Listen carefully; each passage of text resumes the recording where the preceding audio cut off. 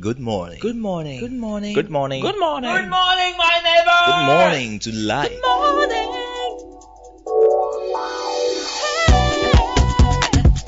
Music, talk,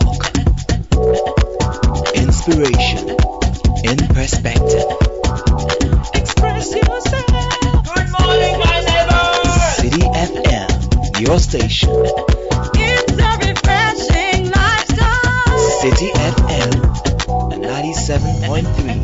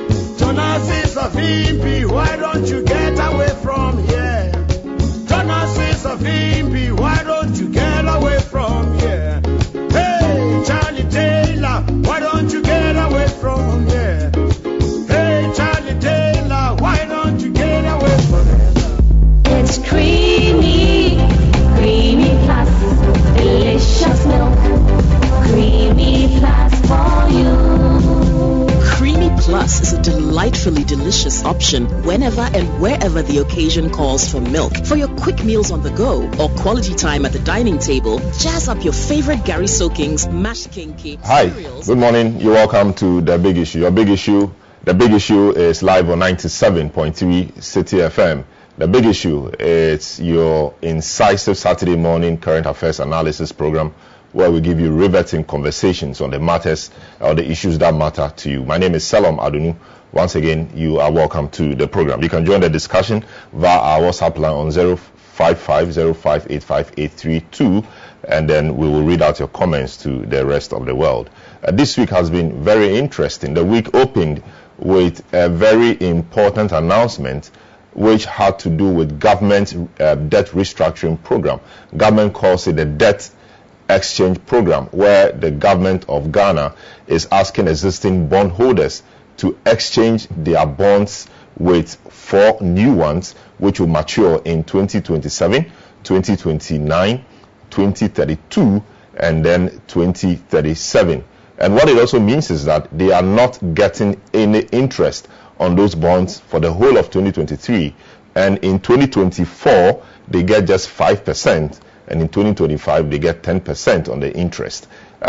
Many have described this as very interesting times for the people of Ghana. And all these are to ensure that Ghana gets a program with the IMF. Remember that debt sustainability analysis suggests, as the finance minister has said, that Ghana has become a high debt distress country.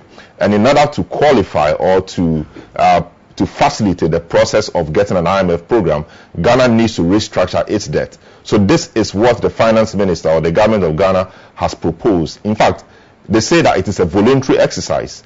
Voluntary exercise because, per the opinion of the Attorney General, this process cannot be coerced because there exists a contractual arrangement between the bondholders and government, and nowhere in those arrangements was there an opportunity to vary the terms to include anything like a bond exchange or a debt exchange program. So for that reason, the only available option now is to do it in a voluntary fashion. But is this really voluntary, as invitation has been sent out to bondholders and they must make an offer or respond before 19th of December? What happens after 19th of December if certain bondholders fail to respond to the invitation? What do they lose? What becomes the consequences for government and consequences for those bondholders as well? One other thing is that treasury bills are not affected. Individual bondholders are also not affected. That appears to provide some reprieve for quite a number of people. But generally, how will the economy fare next year, next 2 years, and beyond until we get to the end of this particular arrangement? And when is the IMF program actually happening? We will look at all of that. Also, this week saw the end of the motion for vote of censure on the finance minister. The minority or the Parliament of Ghana put the matter to a vote after the committee submitted its reports to the House, and the vote was lost. It was 136, even though 0 on the other side. The 136 did not amount to 2/3 of Parliament, as Article 82 of the 1992 Constitution stipulates. So where do you go from here? Ken Ofori-Atta gets to remain as finance minister, and indeed is the man in the thick of affairs, announcing debt exchange programs, etc., etc. What happens from here?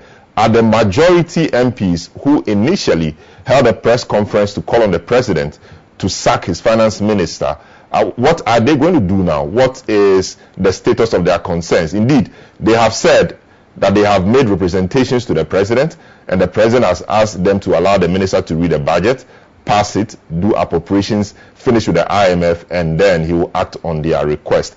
Is that still on the table? What really is the discussion? We'll look at all of this today. I'll take a short break, return, introduce my guests, and then we'll get into the discussion. Once again, this is The Big Issue, and you are welcome. Taylor, why don't you get away from here? Hey, Charlie Taylor, why don't you get away forever? Jonas is a VP, why don't you get away from here? Jonas is a VP, why don't you get away from here? Hey, Charlie Taylor, why don't you get away from here? Hey, Charlie Taylor, why don't you get away forever? To The Big Issue, we are live on 97.3 City FM. We are looking at government's domestic debt exchange program and reactions from the investor community. More than 10 unions and 10 institutions have kicked against the domestic debt exchange program in the manner it's being presented. Very, very key or important groupings like the Ghana Registered Nurses Association, Ghana Registered Nurses and Midwives Association, the TUC itself, Pharmaceutical Society of Ghana, NAT, NAGRAT, the Ghana Securities Industry Association, the insurers, a lot of very important people have kicked against this, including UTAG. What is government going to do? That is the discussion on the table. What does the debt restructuring, the debt exchange program mean for you and I? What does it mean for the economy for next year? What does it even mean for the IMF program we are trying to get from the Bretton Woods institution? To help me do the discussion will be the Honorable George Ricketts Hagan, who is Member of Parliament from Cape Coast South, a former Deputy Minister for Finance, a former Deputy Minister for Trade, and a former Minister for the Central Region. We have Dr. Kingsley Kwesi Kwabasin, who is the Chief Executive Officer for the Ghana Insurance Association. We'll also be joined by Alfred Thompson, who is a former Managing Director of the National Investment Bank, and he is also a member of the New Patriotic Party, or the governing party. My good friend Franklin Cudjoe, President of Imani Africa, will also join the discussion. On the second issue, on the removal of Ken Ofori-Atta and the motion on the vote of censure, which was lost, my guest will include Justice Abdullahi, who is a private legal practitioner, the Honorable George Ricketts Hagan, MP for Cape Coast South, Alfred Thompson, former Managing Director NIB and member of the New Patriotic Party, and then Franklin Cudjoe, who's the President of Imani Africa. These are my guests for today. You can join the discussion by reaching us on our WhatsApp line 05505858832, and then we will read out your comments to the rest of the world. We're also live on YouTube. The channel is CityTube.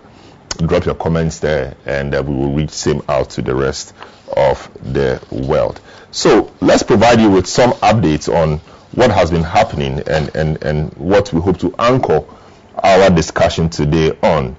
So over 10 labor unions and groups have kicked against government's debt exchange program. The groups say the new arrangements will negatively affect their members. Days after the Minister of Finance announced the first step of debt restructuring aimed at bringing the country's debt to sustainable levels, about 10 groups have officially expressed opposition to the policy direction. Amidst concerns of inadequate consultations, the groups also believe the debt exchange will negatively affect their members. Majority of the opposers are labor unions. These include the Trades Union Congress, the University Teachers Association of Ghana, the Ghana National Association of Teachers, and the Ghana Mines Workers Union. For these unions, the news came to them as a surprise. UTAG, we have a lot of workers who have also invested in pensions, and some are going to work for like 30 years, and by the time they are going on pension, they expect that they are going to live a decent life based upon their contributions. So it's a shock that the pensions are going to be affected in one way or the other, especially we are talking about the GORs, we are talking about the Tier 2 and then the Tier 3. And once this is touched, in one way or the other, it's directly affecting our members. And we are saying that we are not happy.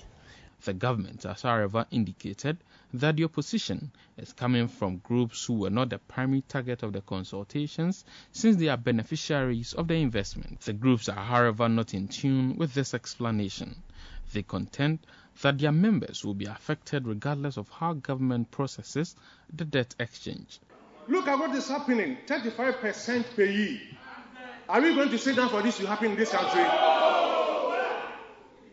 35% per year. How much is the salary? And if you take the 35%, how much will remain for you to take care of your family? Are we going to sit down, my brothers and sisters? Are you going to sit down for your pensions to be haircut? It should never happen. And I have said it in when we released a statement on Monday that there's no way we will sit down for that haircut to happen to our pensions. If they have any exemptions, if they have any haircuts, the ministers, the president, and whoever's head must be cut first before they will bring it to us. So when, if Ghana want to make savings, they must start from their home. Yes. Why can't the government reduce his ministers and save costs? Why can't they spend something meaningful in saving costs for Ghanaians? When the government was borrowing left, right, and center, purporting to invest in non-existent projects, I'm pretty sure the government knew that the debt was reaching unsustainable levels. The Ghana Mine Workers Union, in one voice with the TUC and all its affiliates, wants to restate our position, and we state this position without any fear of contradiction, that we will do everything in our power to ensure that our members are fully protected and that not even a peso of pension funds is lost in the debt restructuring program. The government has, however, assured that efforts are being put in place to safeguard the investments of Ghanaians. According to the government, a financial sector stability fund of 15 billion Ghana cedis is to be set aside to make funds available to the participating institutions to serve the needs of their clients.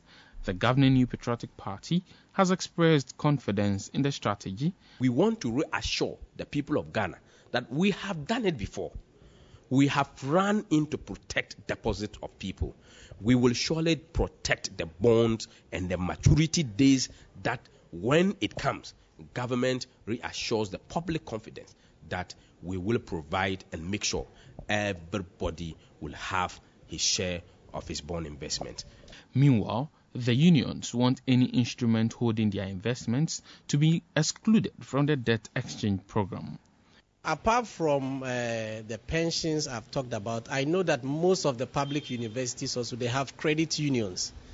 And again, these are huge sums that people contribute. And I know that some may have also invested in these bonds. So whether it's pensions or whether it is the credit unions, they in one way or the other are going to be affected. And that's why we are so much concerned, and that's why we've issued this statement. UTAG, we are saying that our members should not be made worse off, and that the pensions of our members should not be touched, and most importantly also the contributions from the credit unions should also not be touched. The New Patriotic Party, whose government is championing the debt exchange program, says the move is the best for investors at this moment. It is a global crisis that has affected every facet of business transactions in the world, including Ghana. So government says that, yes, bonds that we have, people that are holding bonds, you are likely to be affected because of the value of bonds that exist in this current situation. Government says that instead of you going in for a haircut where you will go and get less than your bond value, government comes in with a debt exchange program to be able to trade off that debt and work on it to mature it over a period of time to return such value of bond to you, including interest after the period that the government has stipulated. Certainly, the government will have to do more to get the buy-in of stakeholders in this debt exchange program. Reporting for City News. All right, so welcome back to the big issue. That short clip by Hansen Ajiman sought to tell us exactly what the labor unions have been saying about government's debt exchange program that is causing a lot of waves within the Ghanaian public. A number of institutions, quite a number of them, have expressed their opposition to this particular one. Of course, the minority in parliament has also said that they are unable to support the debt exchange program in the current form we have it.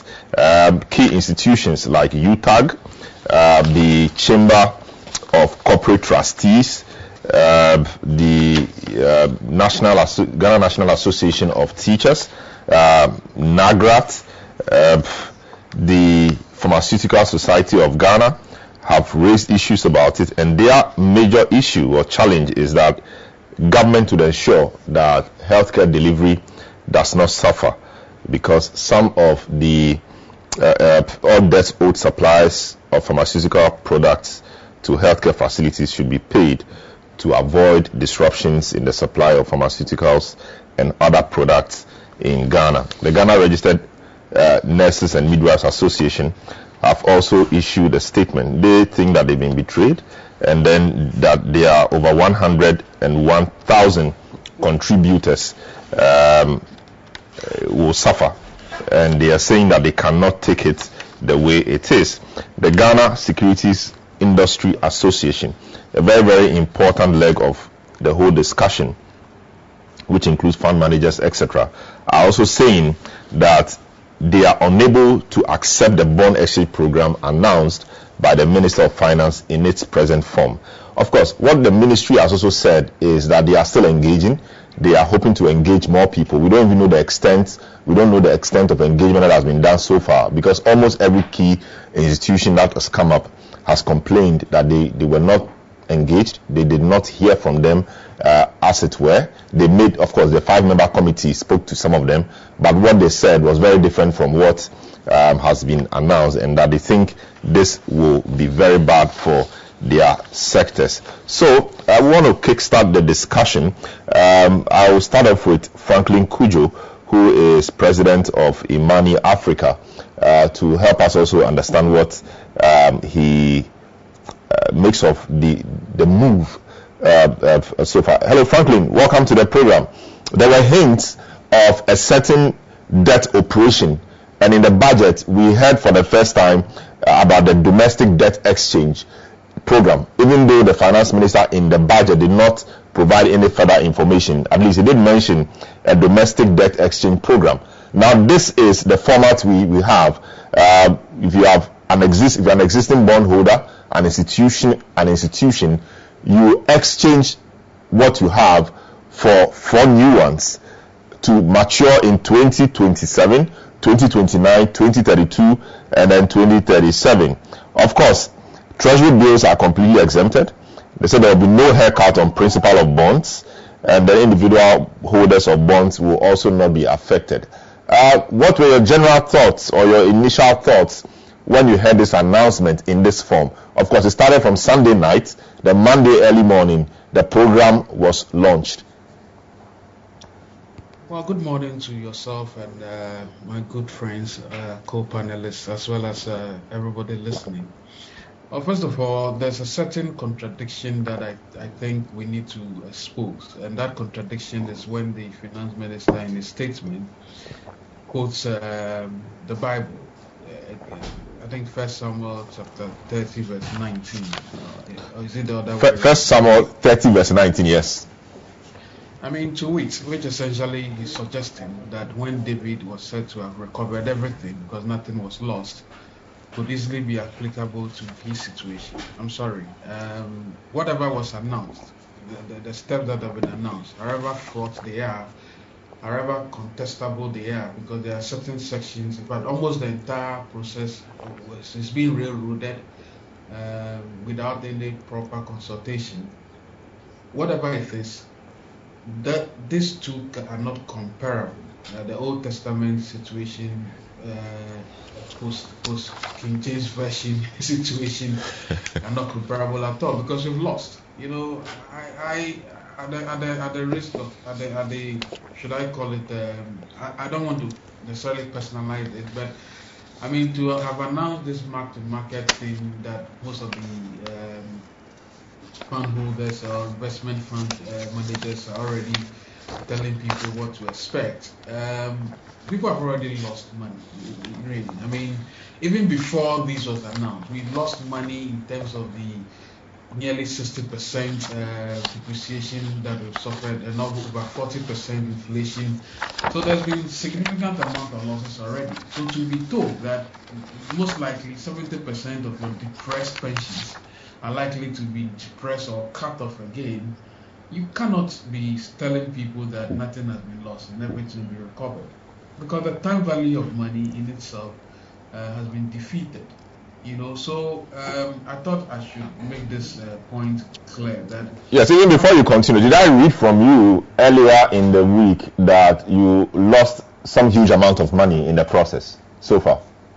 Well, it depends on what is characterized as huge. The fact of the matter is that investment made over the number of years should have yielded or made me 100,000 cedis better off. Now, as I got my statement from the EDC, even before this debt exchange joke is happening, I've been shaved off by that money already. That is assuming I wanted to collect my money today. Okay, Now, so as it stands, I mean, because of the mark-to-market value, the mark-to-market system we're operating now, the money is still there. You have not taken it, so it's still the value you expect, not the shaped-up value, right? well, you see, even that nomenclature has to be discussed properly, because it is this value that is going to go into the debt exchange program.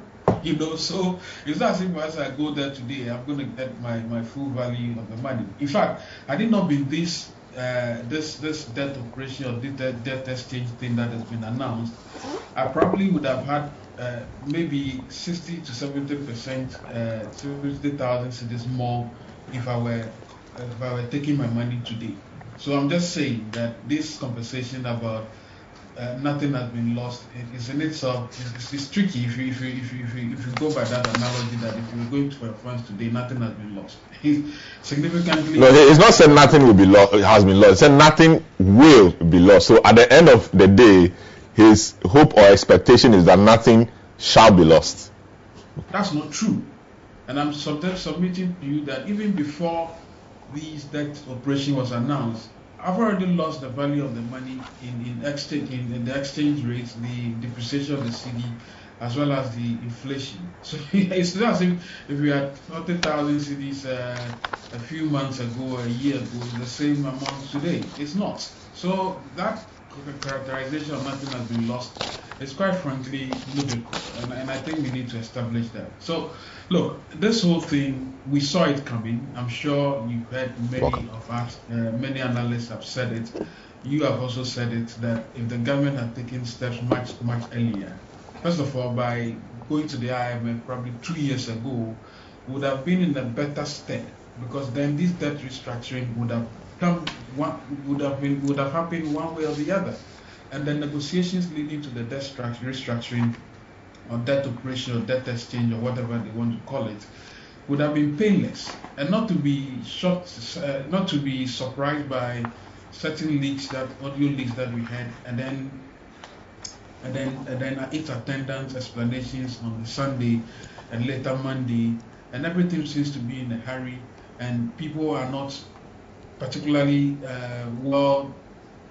people haven't understood exactly what is happening. And I dare say that a lot more people haven't woken up to the reality of what is likely to happen, apart from the ramifications it is going to have on the economy, the dividends in investments, and the fact that people would lose interest in the whole concept of political governance. Well, maybe it's about time everybody else becomes a bit more interested in the way governance is conducted in this part of our world. You know, we lost a critical sense of accountability, political accountability, or even economic accountability, when we decided to become lower middle income, or now that we are middle income country, right?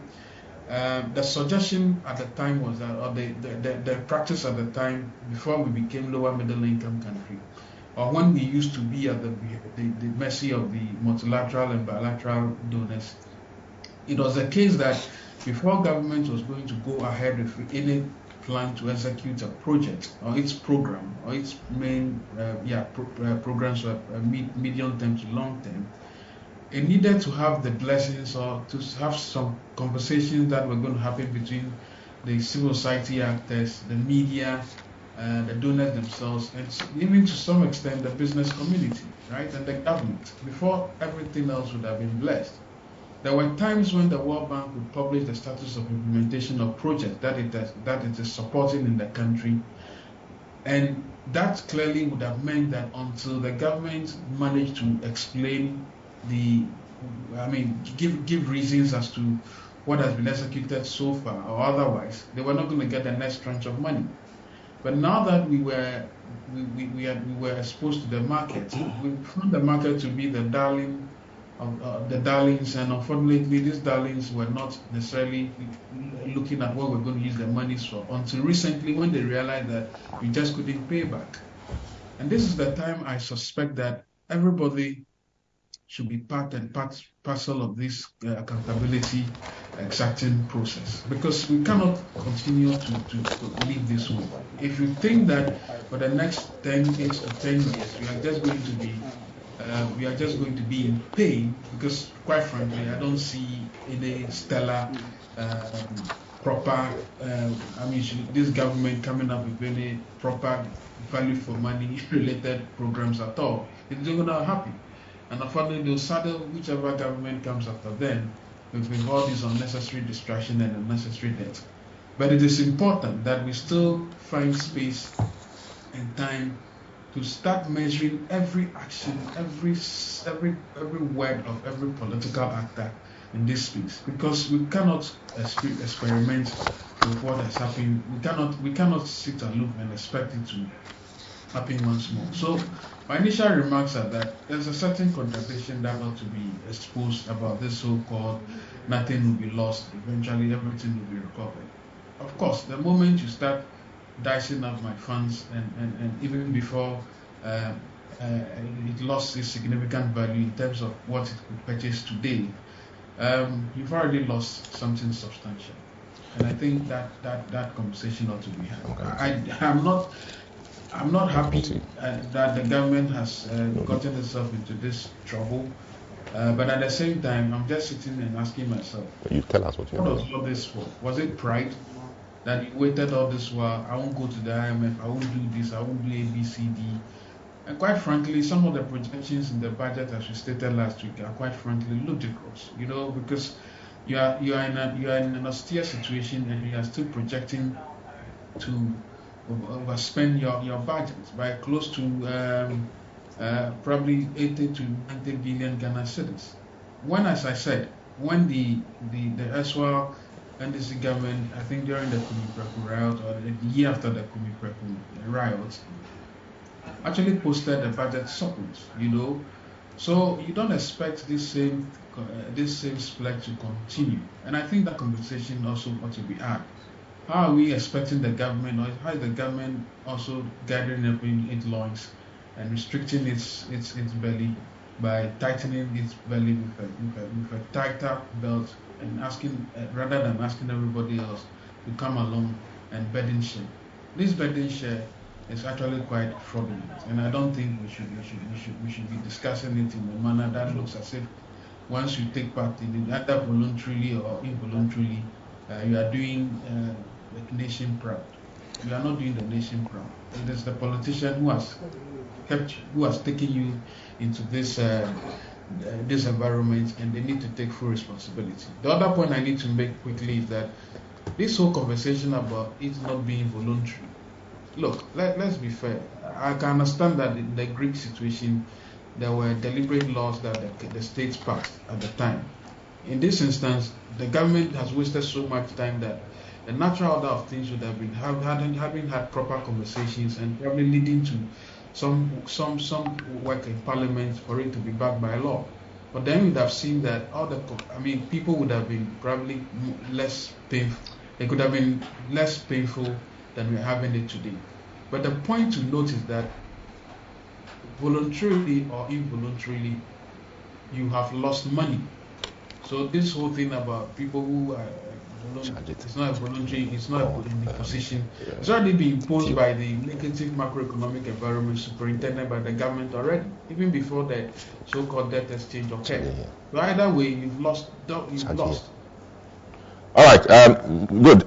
Thanks so much for that. Let me bring in, of course, I know Dr. Kingsley Kwabasim is on the line, and I'll get to him in due course. Let me come to the Honorable George Ricketts Hagan.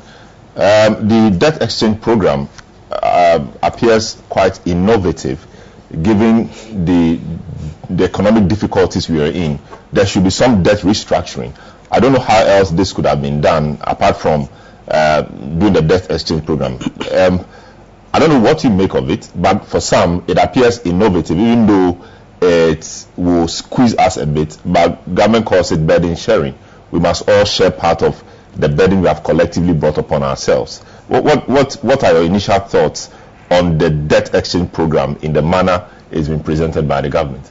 Thank you very much. Good morning, Salam, and good morning to my brother and our colleagues on the panel, joining us by Zoom. I I do agree with you that, obviously we were expecting some kind of a restructuring. I mean, we've got a serious debt overhang, and our debt is simply, after doing the debt sustainability analysis, our debt is simply not sustainable. And therefore, something needs to be done. But what has been done, or what has been proposed so far, though quite severe, not quite severe, extremely severe, I'm afraid that would not solve the problem. What they have done so far, and they're talking about haircut, no haircut. Look, we have basically the whole model that they have, with all the assumptions that they have made. And if you put it on a spreadsheet, basically, with what they are telling us, that they are going to be doing 4 different exit bonds, and the rates at which they're going to do them, the 17%, 25 and 41 and all that. Look, and this is a fixed income product, so it tells you that basically when all this is said and done, investors who are going to be affected are actually going to lose 200 billion at the end of all this. So if you are going to lose 200 billion at the end of all this, then, and people are saying that there's not going to be a haircut, then I don't know what you're talking about. Because, you can say that on the principle. You did well. It doesn't matter whether it's on a principle. Those are cosmetics. I can achieve the same thing by putting my haircut on my principle or on my interest. At the end of the day, you will get the same thing. What the president told us is that there wouldn't be a haircut. Then you had the spinners telling us whether it will be on principle or it's neither here nor there. The fact of the matter is that people are going to lose their investment. Pension funds are going to lose money. Insurance are going to have serious challenges meeting their obligations, and basically this will be added to the hardship that people are already experiencing. That is the truth of the matter. It is not about this or that. And I think sometimes, you see, we all understand the difficulty that we are in, as a country, and we want our government to be honest with us on the situation that is confronting us at the moment and how best we can come out of this. But you think government has not been honest with us? They have not been. Government says that our debt levels are not sustainable. They are playing with the intelligence of Ghanaians. I mean, why come out and even tell us that you're not going to get a haircut? You can never enter into a restructuring agreement where basically you have said you defaulted. The government of Ghana defaulted on the 1st of December. That is the day they were going to roll in all this into. The reason why they were doing that is that they could no longer pay, these bondholders, and that's why we went into that program. The word, whether it is now or will be and all that, I just, I can say that now, if you are rolling in your money, I mean, and you are right to say that, mark to market or market value, whatever your bond is, say at 1st of December, whatever the value of your bond is, including accrued interest and all that, if you do the market value of that particular bond, that's what is being rolled into the new one. So if you were paid on the 1st of December, presumably you would have received your full money. But once the money is going to be rolled into this exchange program, that's where you are going to lose the money from. People will argue that even at the front end, they've already lost money. Through speculations and all that, it's been discounted. And then you have depreciation and inflation, all that coming in. But as far as this program is concerned, you will lose money at the end of 2037 because they have 2027, 2029, 32 and 37. By the time this program is done, the money that is going in, which is 137 billion, that is the debt when you strip off all the treasury bills and all those things that are not going to go into this. Based on 137 billion, the losses on this will be 200 billion. How do you work that out? It's pretty much simple. If I'm to invest my money today, based on a weighted average interest rate, from now until 2037 or whichever of these bonds that you choose, the return, including your principal that will give you, would be short if you use their model of different rates, 0, basically in the first year 5% and 10 thereafter, you are losing 200 billion. That is a fact. And that cannot, this is mathematics. You cannot argue with this. You put it on a spreadsheet, the numbers will come. So to say that we don't have a haircut, we're going to have a haircut. Look, be honest with Ghanaians. Let us know the severity of the situation, and let's see what we can all do. And then when we say we are tightening our belt, let it be all of us tightening our belt. Not that some are tightening their belt and others are loosening theirs. But we're all tightening our belts. No, absolutely not. No, there are people getting 50% cut in their coupons, in their how do you call it, fuel coupons and allowances. We've been in government before. So all these things are cosmetic. You know, there are some people, I can tell you there are some ministers who even probably don't even know how much they are paid in salary because they don't touch it, because they don't need it. Well, what do they get money? How are they surviving? If your petrol is being, your fuel is being given to you for free, if that's going to be cut by 50%. Well, if you are, maybe you should cut down your unnecessary travels also by 50%. They don't get to use V8. They don't get to use V8. Well, who monitors that? You know, last I was telling you, if you want to be serious about this, confiscate all V8, put it in the pool, get people to go there and sign and tell you I'm leaving here going to Cape Coast. If I'm a government minister, how would you know that when I move my V8 from here, I'm going to Parliament or I'm going to Cape Coast? So these things are, you know, look, be genuine with the people. Let show that it's not enough to say that I'm sorry or things are difficult and I hear your pain. Let's see that you are actually feeling it. So all these things are just cosmetic. Oh, don't you think so? What would have been good for your side? Indeed, just when the announcement was made, your side came up to say you rejected this and all of that.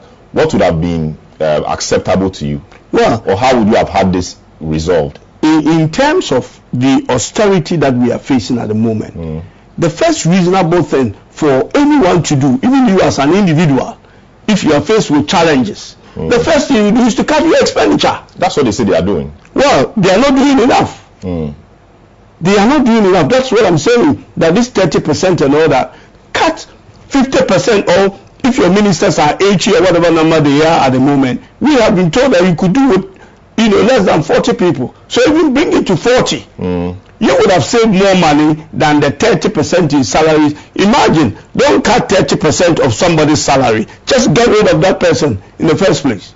Get rid of that ministry.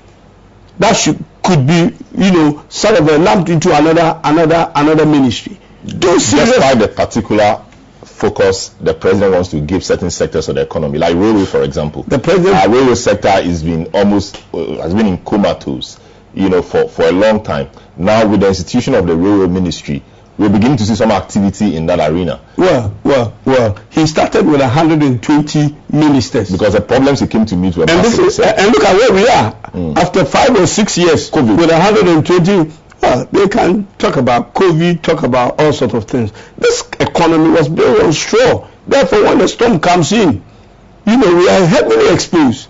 You cannot be the worst performing currency in the world, you know, as if you live in Pluto. This is planet Earth. Everyone is here. Everyone suffered COVID. Why is everyone not at the bottom of the currency ladder but you? Why is your inflation so high? Yes, there are places with high inflation. Why is your depreciation so high? Why is your fuel prices so high? Why is everything you talk, every economic parameter or indicator you talk about in this country is nothing to write home about? But is it not due to the structure of the economy? I mean, we've been with this for a very long time. And we know for a fact that a lot of these problems are exchange rate induced or caused. So, for example, if we're able to solve our exchange rate issues, fuel price will come down, a lot of the matters will be resolved, right? So, for example, government knowing this said it was going to resolve this by introducing the 1D1F, you know, to ensure that we better our, you know, exports. So we do more exports than we're doing currently. That will bring us some foreign exchange. That will help us deal with the exchange rate matters. So that is being done. We understand about 127 of those factories are in operation, about 200 various stages of completion. In Kuma, we were told built 77 factories. I don't know the actual number. Yes. But we're told Nkrumah built 77 factories. Yes, you can say that at that time the population of Ghana was small. But people felt it. You know, we've gone past 127. We are almost 130. You know, and the question is that where are the factories? You know of Equijuice. That's what we always refer to. You know, if you ask for factory Equijuice is really taking a bit of a suffering for all this. Look, these guys or this government promised us proper factories that are going to create jobs for people to do, not money for friends and family and cronies to put into their factory. Existing factory gets printed and labeled 1D, 1F. That's what I'm saying, that they are playing with the intelligence of Ghanaians.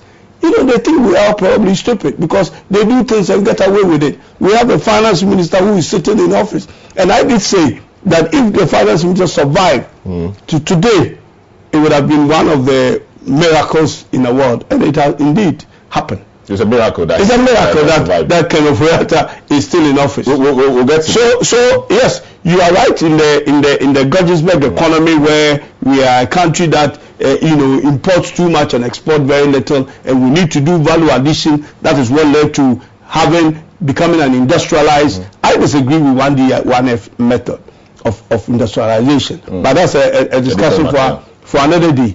But they are not actually doing enough. We are now, from what they are doing, we are actually not moving from a Gettysburg economy to production.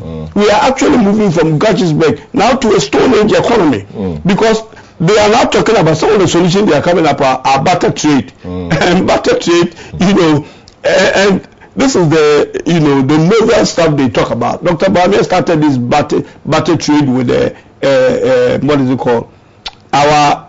the Chinese deal, which was they were going to Sino-Hydro, and then they've come up with bauxite, absolutely. Now they come up with they are going to use gold oil. I mean, what a daft idea, and then you think about, these are supposedly people who know what's going on. I don't know what the motivation is, other than they don't have a clue the economy that they are handling at the moment, or as Fantis will say, that they really don't know where to go from here. Very well. Honorable, let me go to Dr. Kingsley Kwabasing. Doc, your group appear not happy. Indeed, you've issued a statement expressing your disapproval with the debt exchange program. What exactly about it are you not happy about?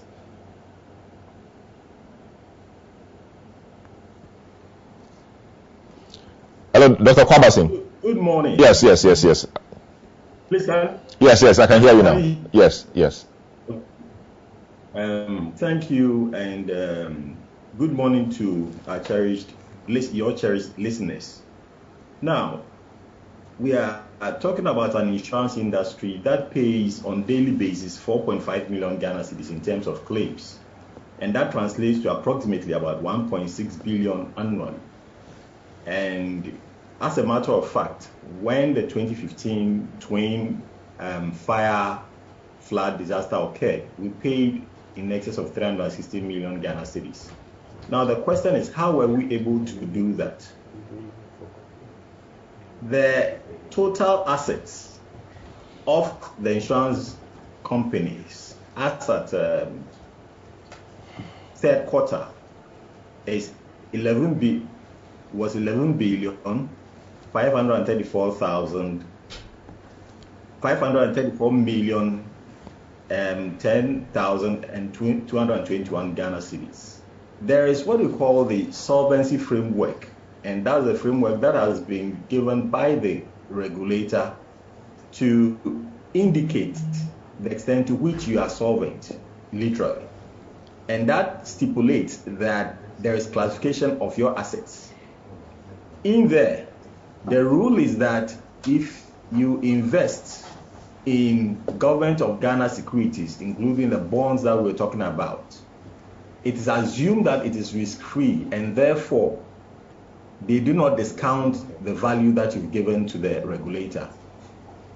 On the other hand, if you invest in other assets, for example, if you invest in a building, or if you give the value of a building in which you are occupying as an office space, it is devalued by 50% or discounted by 50%. If it's an asset which, if it's a building that you do not occupy, it's discounted at about 30%. But that goes on and on. So depending on the asset classification, there's a discount applied.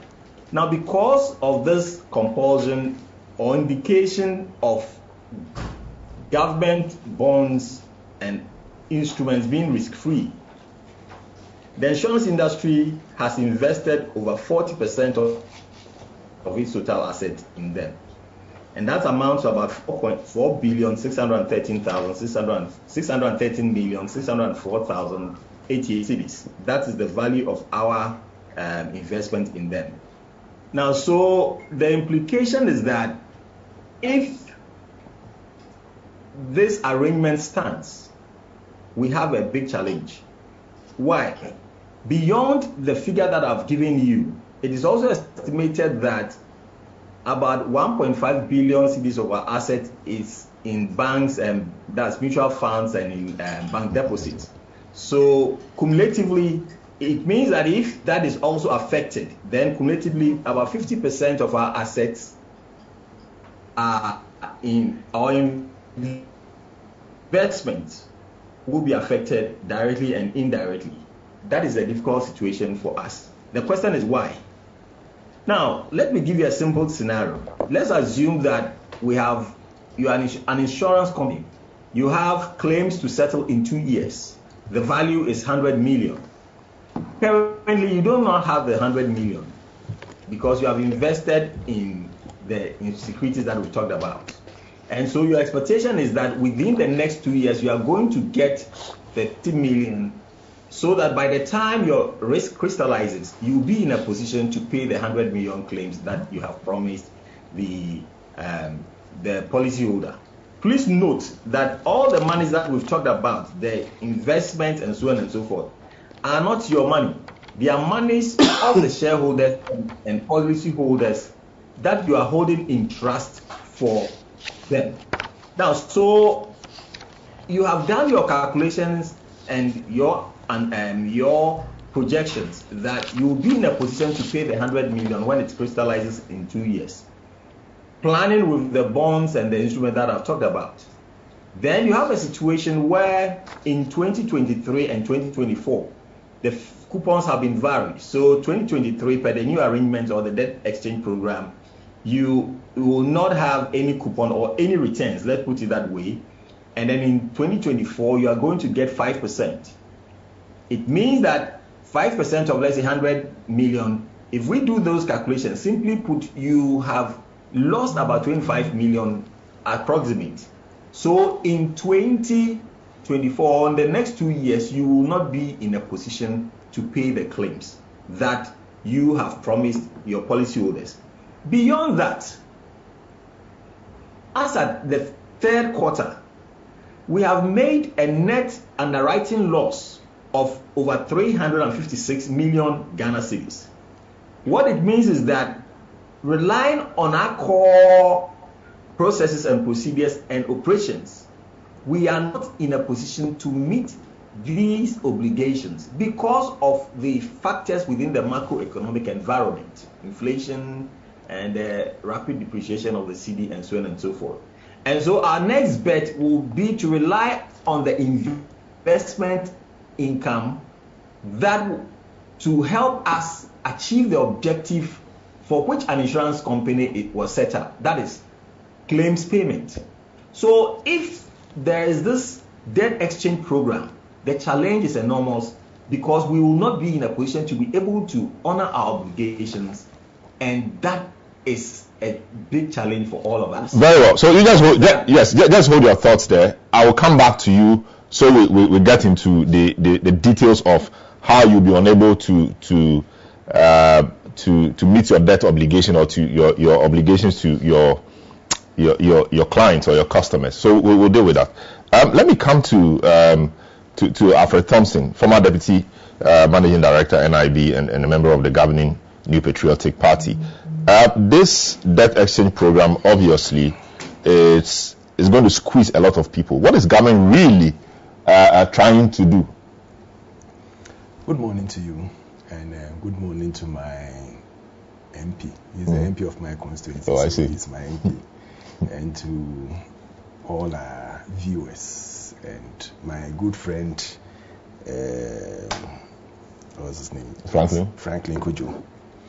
I know Franklin would always look at the other option of the Bible and scriptures and everything and bash us there, but it's part of it.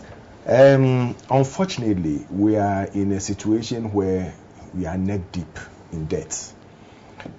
When you look at the 2023 budget, government spent 74% of the 205 billion in 4 sectors. 1, public sector, which is about 44 billion. 2, capital expenditure, which is about 27 billion. 3, energy sector, which is about 26 billion plus. And the most interesting part is interest payments on loans from this Fourth Republic, which is about 52 billion. That's the biggest. So it gives us a total of about 151 billion out of the 205 billion. Just going into all these payments and compensations and things. So this for the 2023 budget? 2023 budget alone. Great, yeah. I'm looking at just the 2023 budget. It tells you that there is a fundamental problem. Yes, ever since this Fourth Republic, I don't know any government that hasn't gotten external funding to support its budget. It's always been support from outside. And that is what has kept us till date. And that is where we need to, when we are coming in as a government, we say, listen, let's work towards getting money locally rather than always depending on the foreign support, because it gets to a time you never get out of this. It's a continuum, and government after government, that's how they'll go. So that is what inspired all this 1D, 1F, export base and things. When you look at our export and import cover, you realize that we are now doing more exports than imports, but still there's this problem of repatriation of benefits and all these other things, which is still costing us in our budget. So at the end of it all, you realize that we are choked. As a government, we are choked. You cannot get the external funding, and this was coupled by the appropriations that delayed in 2023.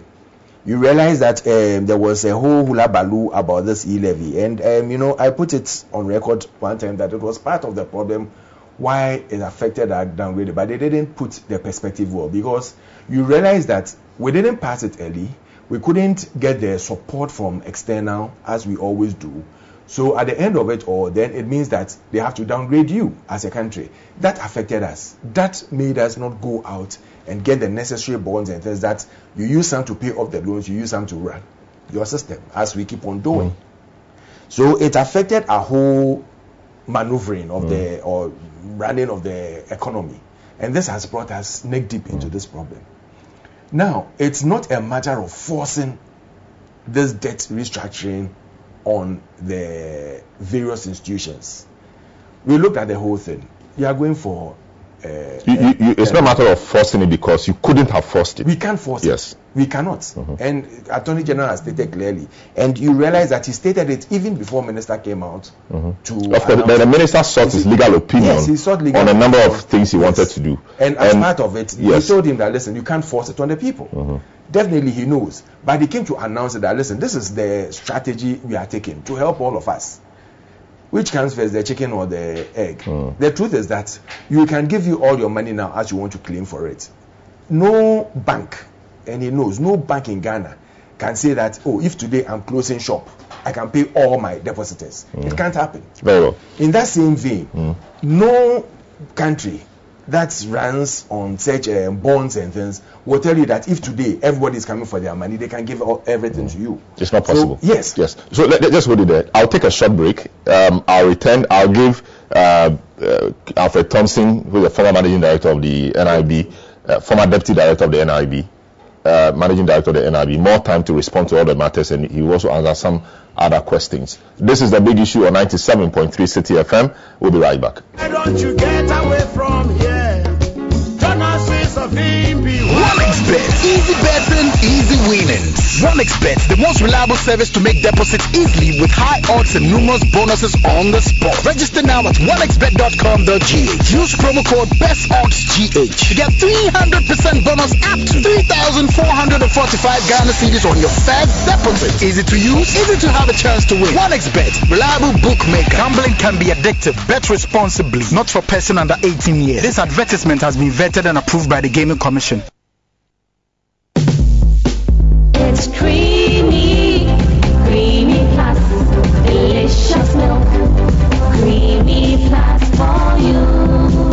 Creamy Plus is a delightfully delicious option whenever and wherever the occasion calls for milk. For your quick meals on the go or quality time at the dining table, jazz up your favorite Gary soakings, mashed kenke, cereals, and all hot and cold beverages with a creamy, protein-rich, healthy option of milk. Creamy Plus evaporated milk with vegetable fat is all you need to stay on the go. Creamy Plus evaporated milk is now available in a shop near you. For bulk purchases, please contact Les Farm Distributors at Medina Ritz Junction on 0501 682 522, or Grace has found us at Akoko Photo Dansoman on 0245 162 747. Creamy plus for you. Creamy Plus evaporated milk. This message has been vetted and approved by the FDA. City 97.3. Accra. Genesis of Impi, why don't you get away from here? Hey, Charlie Taylor, why don't you get away from here? Hey, Charlie Taylor, why don't you get away forever? Genesis of Impi, why don't you get away from here? Genesis of Impi, why don't you get away from here? Hey, Charlie Taylor, why don't you get away from here? Hey, Charlie Taylor, why don't you get away forever? Genesis of Impi, why don't you get away from here? Genesis of Impi, why don't you get away from here? Hey, Charlie Taylor. You're welcome back to the big issue on 97.3 City FM on City TV. So welcome our TV viewers. We are live on DSTV channel 363 and GoTV channel 182. We're also live on YouTube. The channel is CityTube. Your comments are welcome via our WhatsApp number 0550585832. The matters for discussion this morning: we are assessing government's domestic debt exchange for investor communities. Over 10 labor unions and other institutions have come out to oppose the debt exchange program in the manner it's been presented. We're just trying to look at that and trying to trace the matter from its genesis. My guests on this segment: Franklin Cudjoe, President, Imani Africa; Alfred Thompson, former Deputy Managing Director, NIB, and member of the ruling party; Dr. Kingsley Kwesi Kwabasin, CEO of Ghana Insurance Association, one of those groups opposing the debt exchange program; and the Honorable George Ricketts Hagan, Member of Parliament, Cape Coast South, former Deputy Finance Minister, former Central Regional Minister. These are my guests. So, Mr. Thompson, you were speaking before we took the break, and you were of the view that I was giving you the genesis of all our budget and its problems associated with it. Yes, which we know because we've heard a lot of that already. And in 2016, before your government came, you took us down the path of letting us know that our economy was a Gordonsburg one. I don't know where we have reached now. And I still believe in that is still a Gordonsburg economy. Over 6 years into the administration, when we were told that in 18 months, it doesn't take. So the president at the time did not speak well. He said in 18 months, the economy was going to be transformed. Okay. That is why you realize that we did a lot of 1D, 1F, and my brother was saying. So the economy has not been transformed in 18 months. It's still ongoing. Listen, when you build a factory, it will take you about 5 to 10 years for the factory to be really solid and know that, okay, this is a moving concern, that you know that it's a going concern, that we know that it will not go off the lane. And unfortunately for us, he said that Nkrumah created 77 factories, but it was under their own reign that they came to sell most of these factories. Under the NDC? PNDC. No, but PNDC is not their reign. It's still PNDC. They just removed the P and just go. And some of these factory buildings were converted into churches and other things. Churches that we are not receiving taxes from them, we are not getting anything. So at the end of the day, but they're helping restore morality to society. Anyway, go ahead. Morality is another whole. Just go ahead. Out of which has emerged the finance minister. Yes, out of which has emerged the finance minister. Of which he was also under ministry. Well, I'm talking about the current the religious nature as a result of churches you're talking about. The ministry. No, but I'm not saying that I'm suggesting that the churches haven't done well. Yeah. I mean that's they are also doing their part. Even the devil knows the Bible. It all comes back to the. It all comes back to the. I mean, the Bible that you quote, I think, is worrying some people, but you still quote anyway, whether you like it or not. Of course. Every time he gets a chance, you quote from the Bible, and we support it. Yeah, earlier you mentioned the fact that given all the expenditure items, public sector wages, emoluments, capital expenditure, energy, interest payment, etc., we are choked. Yeah. And my question is, when did we realize that we were getting choked? Was that not the picture you got right from the beginning? It's always been the picture. Yes, and so exactly the reason why people are questioning some of your expenditure drives. So, for example, establishing or creating 6 new regions. What difference has he made? Rather, a lot of money has been sent there.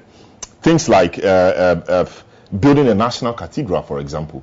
A lot of money is being sent there, and there's actually some allocation, about 80 billion or so, in this current budget, this austerity budget we're trying to raise, trying to focus on very critical areas of society,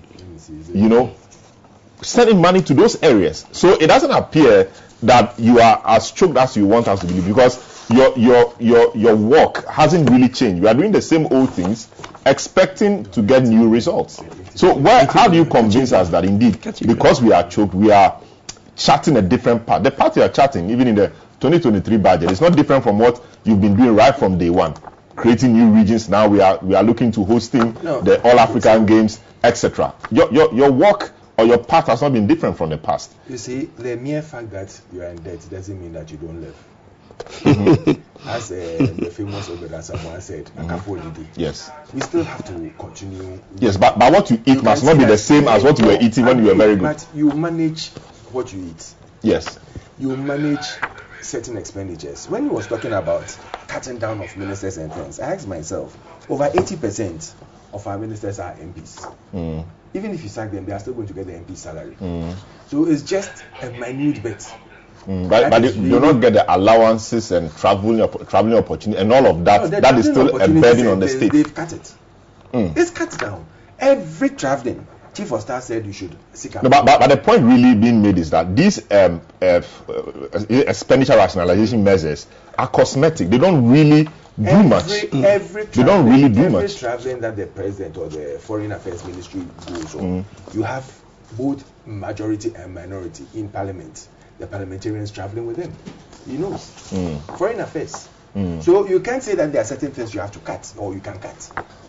It comes with a job. How about the talk that some ministries, for example, must not exist? Like so Ministry of Information and Communication. In the past, the two were merged. And instead of having like 4 or 5 deputies, you can just have one and then have 2 deputies. I've taken the Ministry of Information and what do you call it? Communication. I've merged them. All the workers there will still be on government payroll. Yes, but the very top will not be heavy. The top will not be very heavy. And that's where the damage is. Kojo Oponkroma is an MP. Esla is an MP. Esla is 2 deputies also. Is it one now also? They are all MPs. So where do you go? The only person who you say is not an MP is Fatty. Yes, the deputy information. That is minister. All. That is all. The rest are all MPs. So you realize that it's still on the government to pay them. No, but you see, what you are not seeing is if there are many, their expenditures are more. So, for example, not necessarily. The minister will have to do other things, a lot of other things, traveling, meeting people, doing other things, which will be a burden on the state. Another example, roads. We have roads and highways, we have transport ministry, we have railway ministry. Until recently, we had aviation ministry, and all of that. People think that we can just have Ministry of Roads, and then you subsume transport and all of that under them, and then instead of having about 10 people or even 15 people running these 4 ministries, you can have just 1 and 2 deputies, and the job will be done. Which you look at it cosmetically is okay, but I'm telling you that about 80% of them are MPs. So the work, or when you take the non-MPs out, the significance on the budget. Out of the 10, government will not have to spend on V8 and fuel and allowances and traveling expenses and all of that, right? The government has said that, listen. No, but government says it's going to cut. It's going to cut those. But of course, it's not serious. Was it a serious, call the minister made? People have. The minister has announced it. Yes. Now let us ask him the details of. No, but we've been asking since, and you are here. We've been asking since. When? Immediately you ask, you should leave everything and come. No, we've asked enough since the budget was passed. We have queried those expenditure rationalization measures, and we are saying that in the format they've been put, we can't seem to know the head and tail of it. You say the V8 have been banned from Accra travels, for example. When the president came out with all these measures, he told you that from time to time these measures will be spelled out. Mm-hmm. That is what we are seeing with the debt restructuring. And if you let me finish on the debt restructuring, I can only plead with the unions. I can only plead with all these. When all this started, and it behoves on communication and how our communication went out on this. There was a committee set up of 5, the Albertasian committee. Mm-hmm. They were supposed to meet all these groupings or the. A lot of them were met. They met the bond holders. Mm-hmm. Not the individuals within the individual corporates within the bondholders. So they started with the individuals and they realized that no, the thing wasn't going to go as planned. So why don't we first of all meet the bondholders? They are the holders of the bond. Speak to them, and they would have to now meet their the people who have invested in them, and then speak to them. So they met the bondholders, and what they did was that they spoke to them, explained all the policy to them. Now listen, this is a long-term policy. We know that definitely every year you keep on investing, and you keep on investing in government securities and everything. But now, where we've gotten to is either we tell you that, okay, don't invest, keep your money, we are giving you your money, and we go down deep into the hole or the pit, or we have a stop, restructure, and then come out stronger, where every group will benefit. And definitely, listen, every bond you do or every this, government sits with you and negotiates the interest rate. It's not an automatic one-off thing.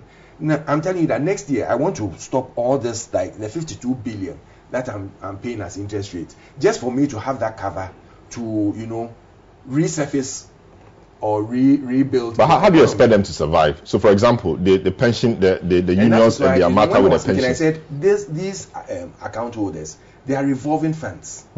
So every day, every month, every year, you are still getting income coming in, or you are getting some money coming in. And they have to, by the regulations or the guidelines, they have to keep investing the 75% or so into government bonds. Yes. And so how do they make money? Because this year, next year, a lot of people are going to go on pension. So and they are in this fund. Yes. How do they get money? So I negotiate with you that, listen, instead of giving you maybe your interest next year, the money you are coming to invest, we'll assume that you use that money to pay off what you have to pay.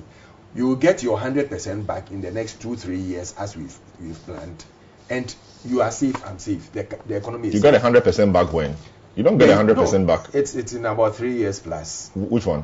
The 15%, 17, 21%, 41%. But I mean, it builds up. It builds up. And it's not going to, when we say 15%, it doesn't mean that automatically it will be 15%. It could be less. I negotiate with you. Yes, it could be less, it could be more.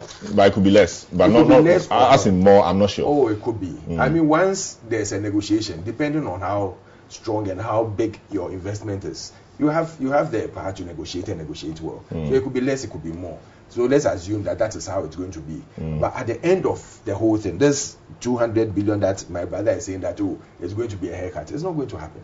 No, but no. Let me understand that. Are you saying that? What was the debt restructuring really? Yeah. You either extend the tenure, and if you extend the tenure, you are losing money, like it or not. Immediately, but in the long term, you're losing money. If you are paying me my principal after 15 years, I need my money today, so I invested so that I could harvest it today. But your interest is building up. Which interest? The interest the 5% interest of about 20%, shaped to 5%, 10% in the midst of inflation, in the midst of depreciation and everything. Let me ask you, you're a company. Technically, that money the value is lost. Of course, 1,000 cedis 2 years ago is not 1,000 cedis today. Yes. So the value of the money is lost. So that's a haircut. If you put your economy if you put your economy on sound tracking, 1,000 cedis yesterday can be worth 1,200 or even 800 Ghana cedis the next day. Yeah, so 1,000 cedis, 800 cedis. Yes. That's a reduction. Is that it's a reduction. So that's a haircut. 1,002 or 800 cedis. Yes, but we are not sure about the 1,002 because we have not proven in the past. Why are you sure about the 800? No, because that's the record we have. That's what it is. You have previously. Yes, but we can only talk based on what we know. Let me give you an example. Yes. DKM. When DKM was being when it was shut down, and for years they were not paid. Didn't government come out to pay them? But some other people haven't been paid as well. No, they didn't know. The DKM got their full money. Everybody got I'm their not sure about having their full money because some of them still claim they've not had their money. Nobody is listening to them. Quite a number of other people. If you haven't got your money, then it means that when the auditors, I think Deloitte or KPMG, when they were doing their work, maybe your this wasn't satisfactory.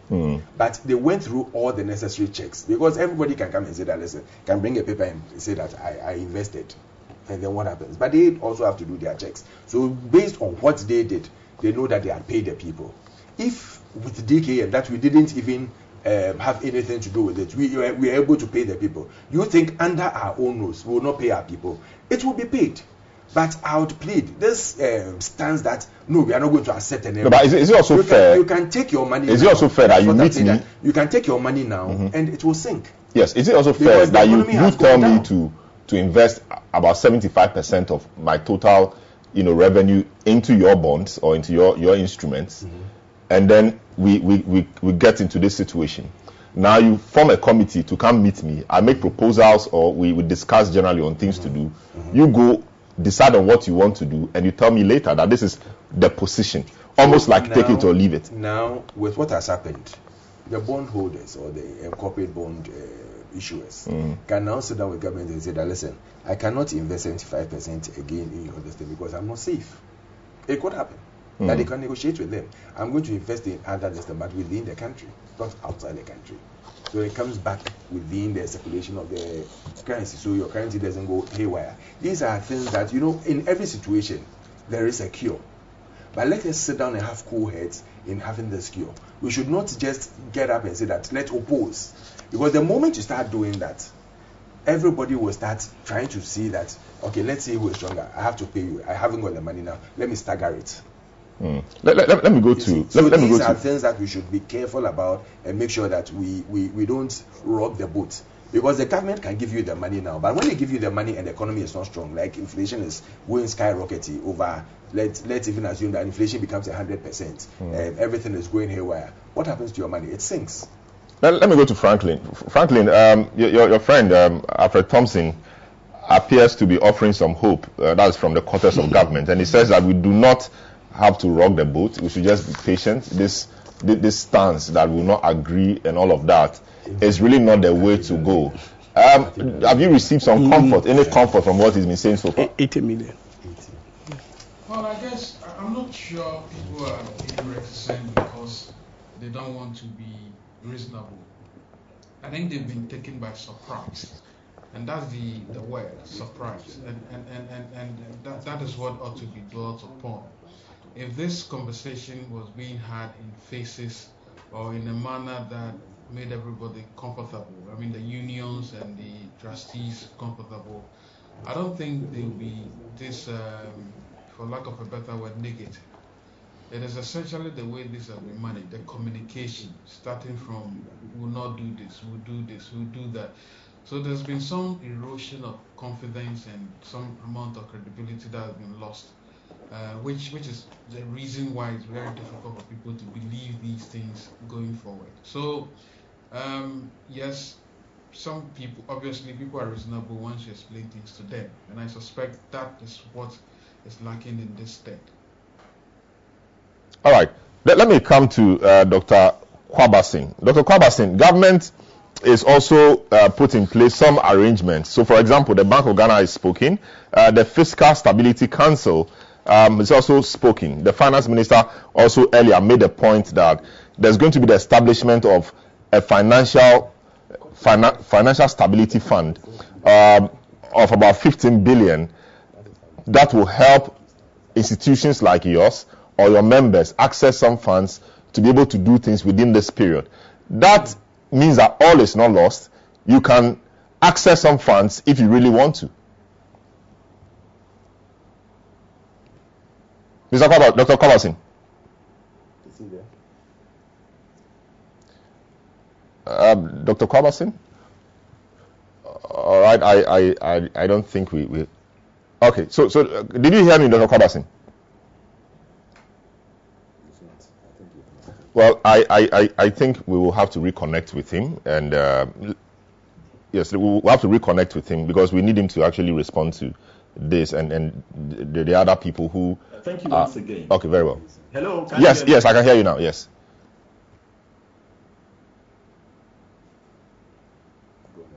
I think your connection. We will have to get back to you on a better line. So we'll get back to you on a better line. My producers will get back to you on a better line. Honorable Rickett Hagan, he sought to assuage the fears of many people. Okay, I think we have Dr. Kobasin now. Let's try again. Doc? Yeah. Yes, go ahead. Can you hear me now? Yes, it's better now. Okay. I think that we proffered some indications. First, we're saying that at least the accrued interest or coupons must be paid to us. Mm-hmm. That was the first thing that we talked about. And then we also talked about the fact that looking at our operations, now, if you take insurance, we take premium and we pay a multiple of that premium, which we call sum assured. So, for example, you give us a premium of 100 Ghana cedis, or let's say 400 Ghana cedis, and then there is a liability we can pay as high as, it depends on the situation, but we can pay as high as 100,000 or 200,000 and so on and so forth. So if the financial stability fund is what it is that we want to go, then we are suggesting that then let's pass on our claims to the fund, and then the fund will be able to pay the claims in our stead, because that is a way that will help us. Because if we do not do that and we go along the lines of doing away with our returns or on investment, which we are calling the coupons, to the extent that we are unable to have enough money to pay our clients, that is a challenge. So I believe that if we can import into the conversation of the Financial Stability Fund, that we will be allowed to cede our claims to the fund, I believe that then in that case that will help a lot. Doing that will mean that you are not actually going to feel anything. You are not going to be part of the burden sharing. You are just going to offload everything to government. And I'm not sure the 15 billion CD fund will be enough to deal with what you are talking about. So is it the best way you suggest to government that it can be done? You know, every financial system is underpinned by assumptions. You will agree with me on that. Mm. And once we have a situation where the assumptions are being disturbed, the basic assumptions under which the financial system was established are being disturbed, then it means that there are two things. Then we have to go back to the system and then look at what we can do together. Maybe a way out is for us to engage. Then let's look at what assumptions underpin the Financial Stability Fund and vis-a-vis the assumptions underpinning our operations as insurers. If we can look at that and then see how there will be convergence in terms of that, I believe that will help. So the way forward to me will be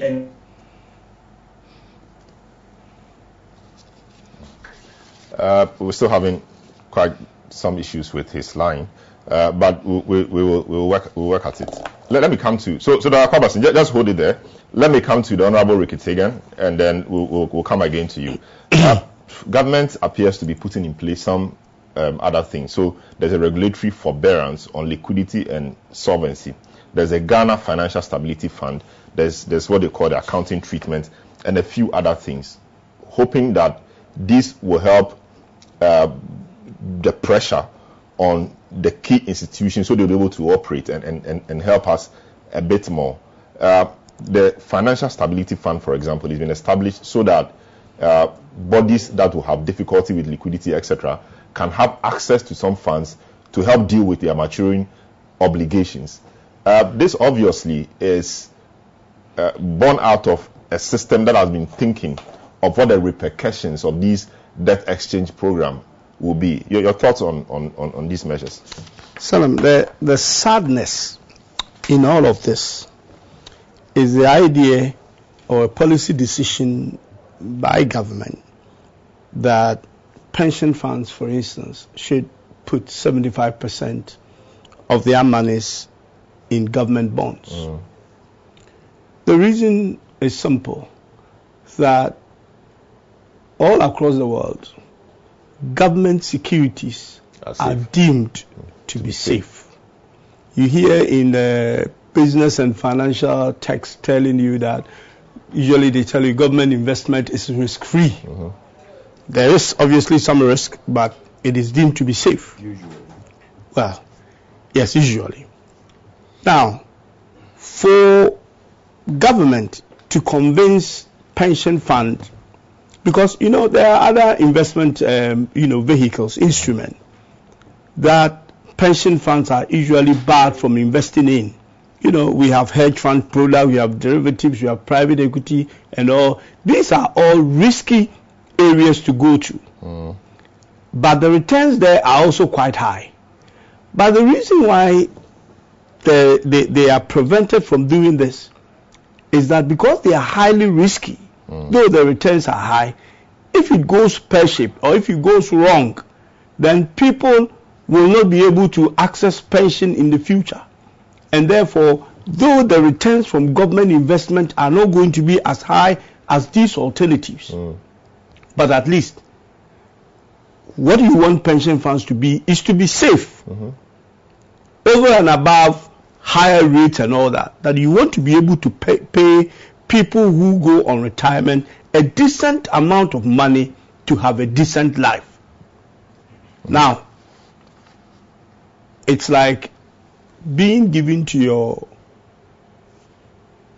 a relative, say, I wouldn't say father or mother, that's a bit extreme, but your parents are traveling and handing you over to your auntie or your uncle to look after you, knowing very well that with that family member you'll be safe, and in the end it's the family member who abuses you. This is the situation we are in at the moment. The government that we trusted, that has access to put 75% of our monies in their securities so that we will be protected, is the same government who has mismanaged Ghana's economy to an extent that he's asking us to pay for it. Now, come to this financial stability thing. Another thing is because the discussion on this is not being done or done properly. That's why we are having some of these challenges. If all these groups, government sat down with them when they were conceiving this to discuss with them the best way forward. Alfred talked about something which I thought was quite important. That look, let's sit down and say that, okay, even the 75% that you told us to put into this, maybe things have changed. So let's look at reducing that amount so that we reduce our exposure to you as a government. These discussions have not taken place. It's become a unilateral decision by the finance minister to do this, even against an advice given to him by his own attorney general. But the attorney general says that what the attorney general really says is that it could be voluntary, which is what they've said.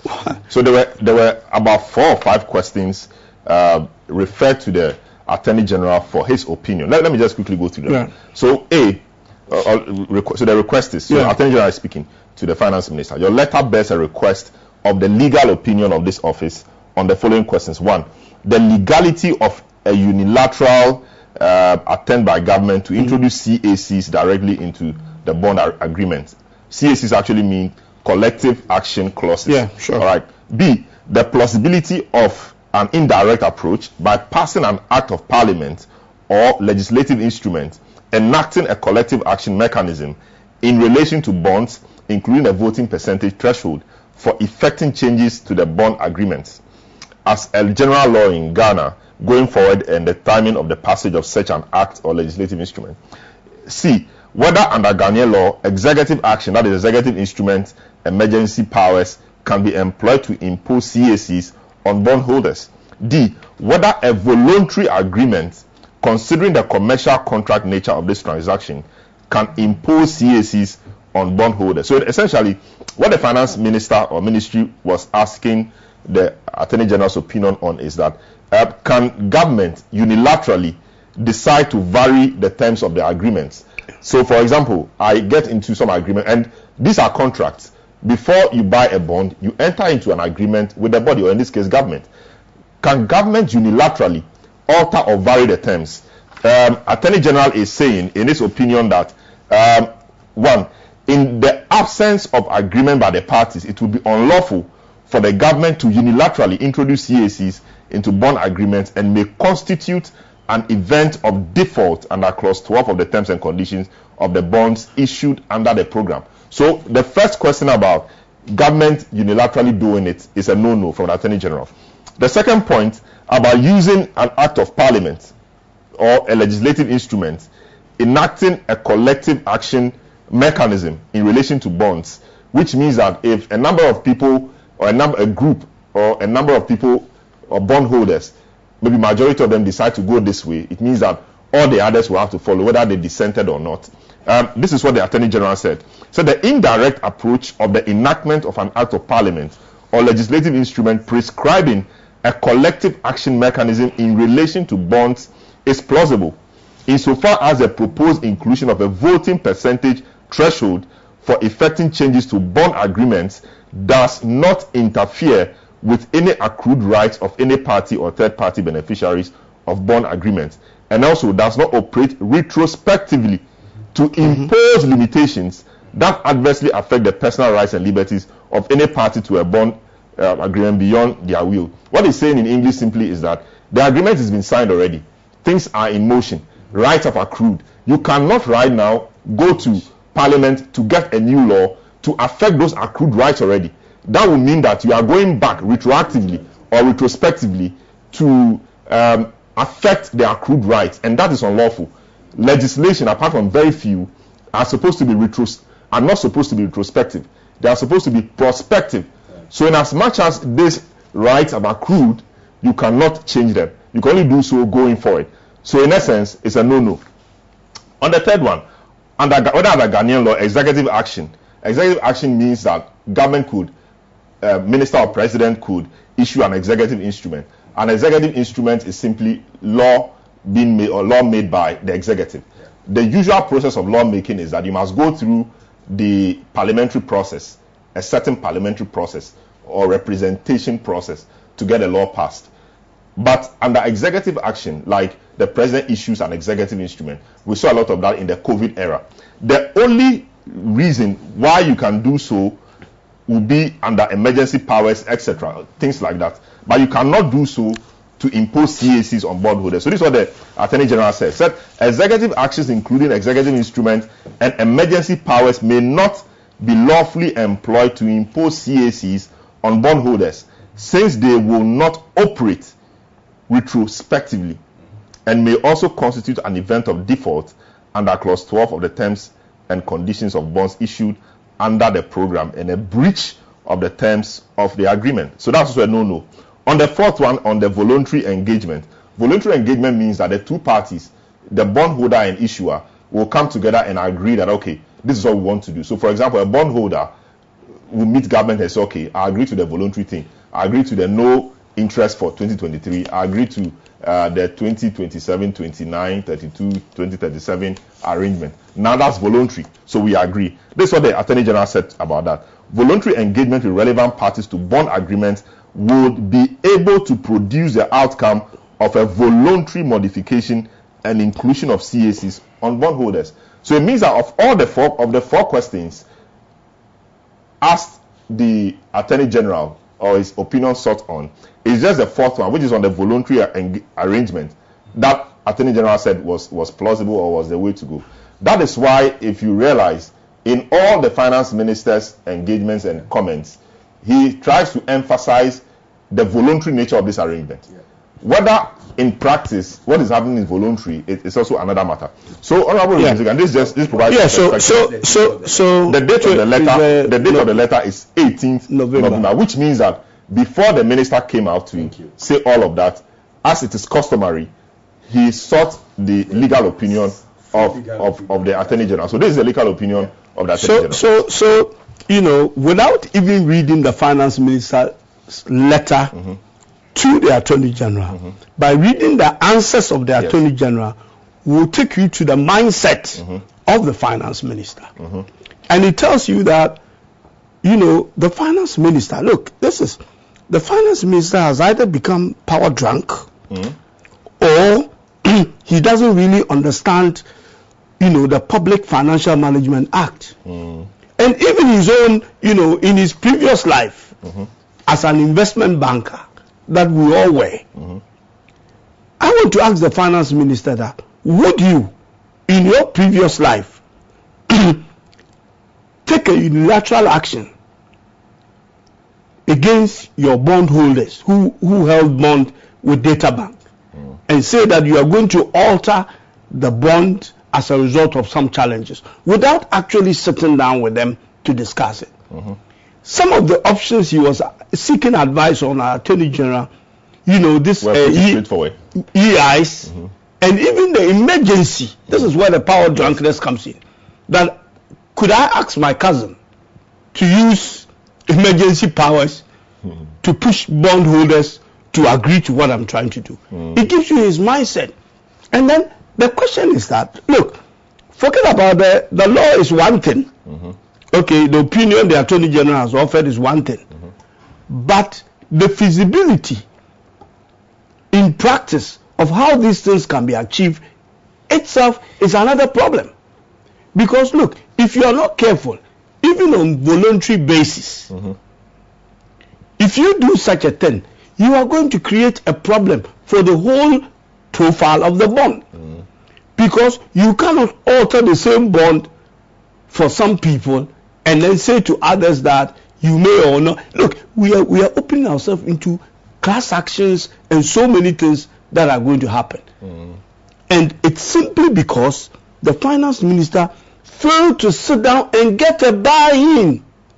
When I say voluntary, this is what it's about. Get a buy-in. Even somewhere he's talking about, if I'm able to get a majority or a few, can I push the others to come along? You don't do things this way. And even the speed that it tells you that, another thing, I can see there's a lot of pressure on him. That's another thing you can get out of this letter. That there's a pressure on the person who's asking the question. Yes. And it's understandable because of the situation that, we find ourselves in.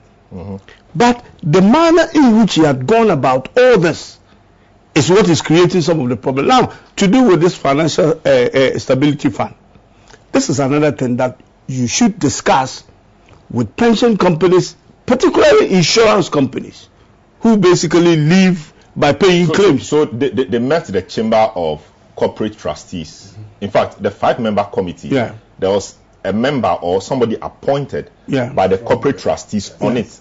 But when we spoke to the chamber, what they told us was that when the group met them, they made suggestions to them, but none of those suggestions were incorporated into the final thing they saw. So it leaves them to question whether it was necessary to come and meet them at all. They said it appeared that government's mind was made up already. Two questions. When did they meet them? And why is it that what they discussed with them turned out to be different? The man has his own mind. He doesn't understand public financial management. He believes that he is power drunk, and he thinks that in his position with his cousin as the president, he can do what he likes. How can people trust you when you go into an agreement with them and come out to do something completely different from what you have agreed?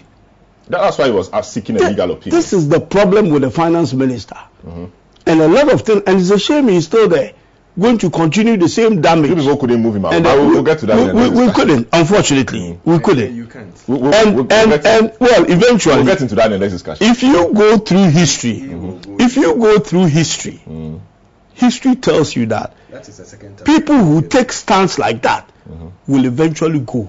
But how long? The problem is that he would have damaged so much by the time he's ready to go that it will be difficult to salvage any meaningful economy from what he has done.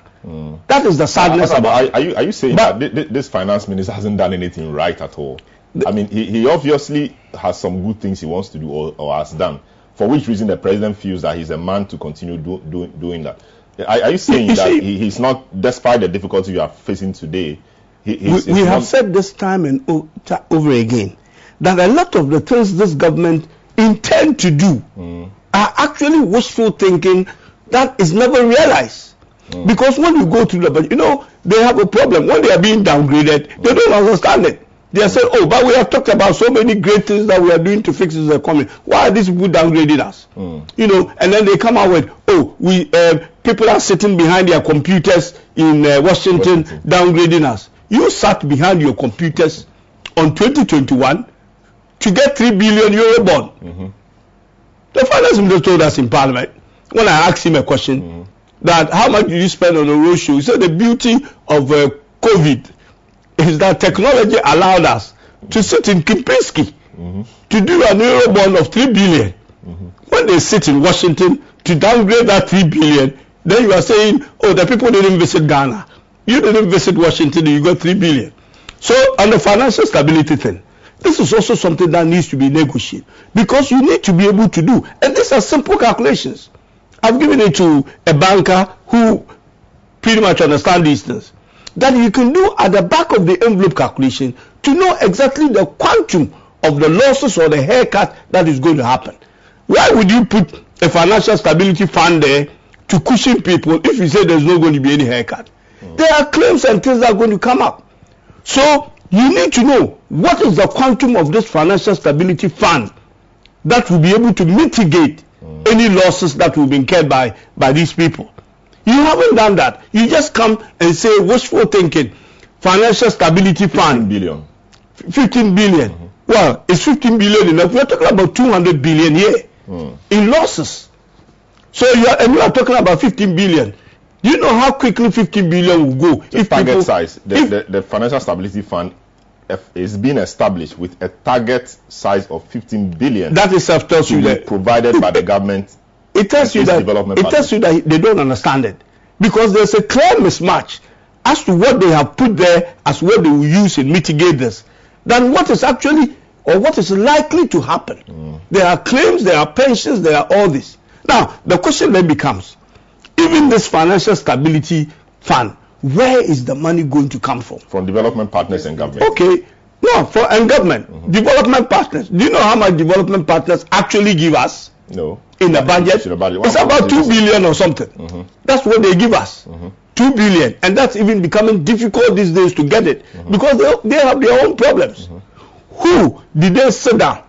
Which development partner is going to be partnering them in paying for losses of problems that they have created? The very people we owe money to, that we are struggling, are the people we are going to go to get this stability. They put things, the development partner, name them. Who are they? Is it which development partners? Is this the multilateral development partners or? They couldn't have gone into those details. So development partners will capture all of them. If it's even one or two of them. Well, if you have nothing to say, that's what we will say. The development partners. I want to know the development partners. Come to the finance committee. Don't tell and if the finance committee knows who the development partner, who has agreed to provide this support to us. At the moment, we don't even have credibility to get these development partners to do anything with us. They want to see that we have an IMF agreement, at least a staff level agreement. Which will happen before, let's wait for it. I mean, with this government, when they talk about something that we are going to eat, let's wait for the food. Even when they are cooking it, you cannot be sure you will eat it. So the problem here is that, and then again, apart from where the money is going to come from, which is, if they say I haven't seen that. But if they say it's what is it called, 15 billion, yes. that is inadequate. It's a complete mismatch to the quantum of risk that is out there, and this money doesn't give confidence to the insurance companies or now.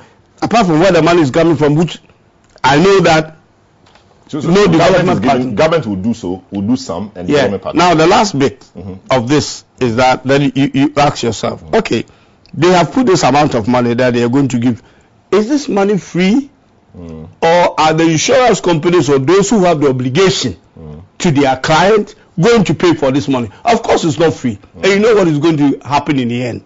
The same old problem. If you remember the financial bailout, where they wasted 25 billion in saving, in saying that no, collapsing banks, they never saved them. NIB was in worse situation than most of the banks that were collapsed.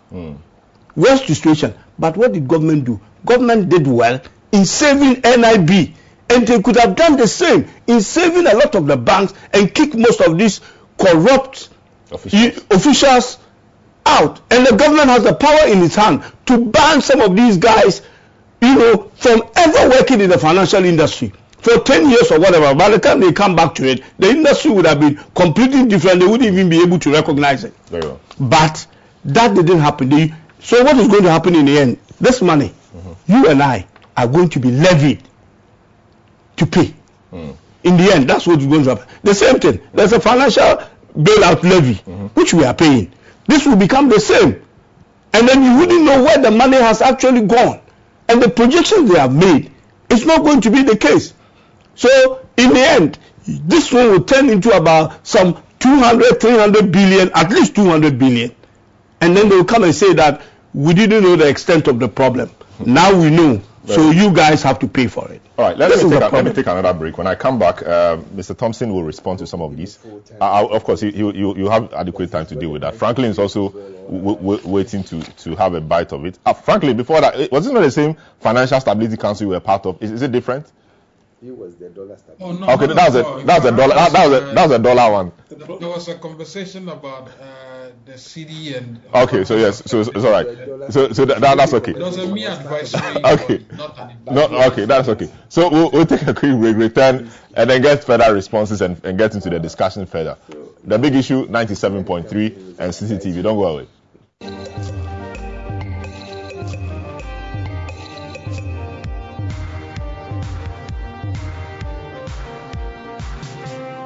From here, hey Charlie Taylor, why don't you get away forever? Jonas is a VP, why are you from here? Jonas is a VP. What do you get when you mix the best DJs in the country? The most amazing live band sets, delicious cocktails, and wonderful food. Back-to-back hit music from Ghana's finest group, Prayer, dazzled by the sounds of Abiana and being serenaded by the brilliantly talented Aquabua. The biggest outdoor party, of course, Situation 2022. Are you ready to party? We're changing the situation on December 24, 2022 with the biggest outdoor party in Accra. The Situation Outdoor Party 2022. Let's wrap up the year in style with the most epic party to end all parties this Christmas. Ain't no party like a city party, because a city party don't stop. This will be another one to remember. Date, Saturday 24th December 2022. Venue, La Palm Royal Beach Hotel, Accra. Time, 8 p.m. Dress code, it's an all-white affair. Get your platinum, diamond, gold, and silver table bookings and seats by calling the hotlines 020-5973-973 or 055-8973-973. Book your table and make reservations now. That was announced on Monday. It was announced on Sunday but launched on Monday, and a lot of unions and institutions have opposed it. They say it is not good for them, or it's not good for the country in its current form. Government has said that they have up to 19 December to subscribe, if you like. They say it is not good enough. Government also says that it's open for discussions. Indeed, the Deputy Finance Minister told me on Monday that there's nothing cast in stone. They are ongoing with engagement. So hopefully, I'm sure a few trade-offs here and there will be made. Ricky Segan, Honorable, has had a say on what he thinks of the Financial Stability Fund and all of that, and a few other issues. Alfred Thompson is a former Deputy Managing Director of the NIB and a member of the ruling party. What do you say about all of these? 15 billion for the Financial Stability Fund. The insurance CEO, Ghana Insurance Association, Dr. Kwabasin, also thinks it's inadequate. How are we going to do all of that? I mean, 15 billion for an anticipated, should I say, loss or risk of about 200 billion. It's a drop in the ocean. How are we going to do that? Okay. First of all, start with, the opposition has got a field day in trying to taint the minister's name black for negotiations not to go on as planned. And I need to correct this. There was no unilateral decision taken by the finance minister. If there is a unilateral decision, I don't believe he would have written to the Attorney General. If there is a unilateral decision, I don't think he would have formed the 5-member committee to do negotiations with the bondholders. I don't think he would have sat down with even his committee or anyone to say that, okay, let's see how we can come out of this together. And I don't think he would have said sorry to Parliament and said that, listen, let us work together to bring the economy back on track. So let us not go that tangent and let us not start painting people black where we know negotiations are going on, so that when people are going into the negotiations, they have a perceived mind that, minister is taking a unilateral decision, so he wants to, they have to go and challenge him and make sure that this thing doesn't work out. I don't think it will help this country. I don't think it will help all of us. So let us come together to the table with cool minds. And I'm glad that upon all the turmoil going on, Minister has been able, Honorable Ken Ofori-Atta has been able to have had a cool mind to at least work within these tangents up to this stage. It's not easy to go on like this. When you look at the letter, and that's why I intentionally asked you that, when was the letter written? It was written on the 18th of November, far before he came to do the announcement. And when you are asking certain questions, these are questions that maybe the committee would have gone and have asked certain things, or they would have said certain things, and they would have brought some information back. So the information that you would ask the Attorney General will be information that is received from all these maybe meetings and things that he's had, or even advice that is coming from his outfit.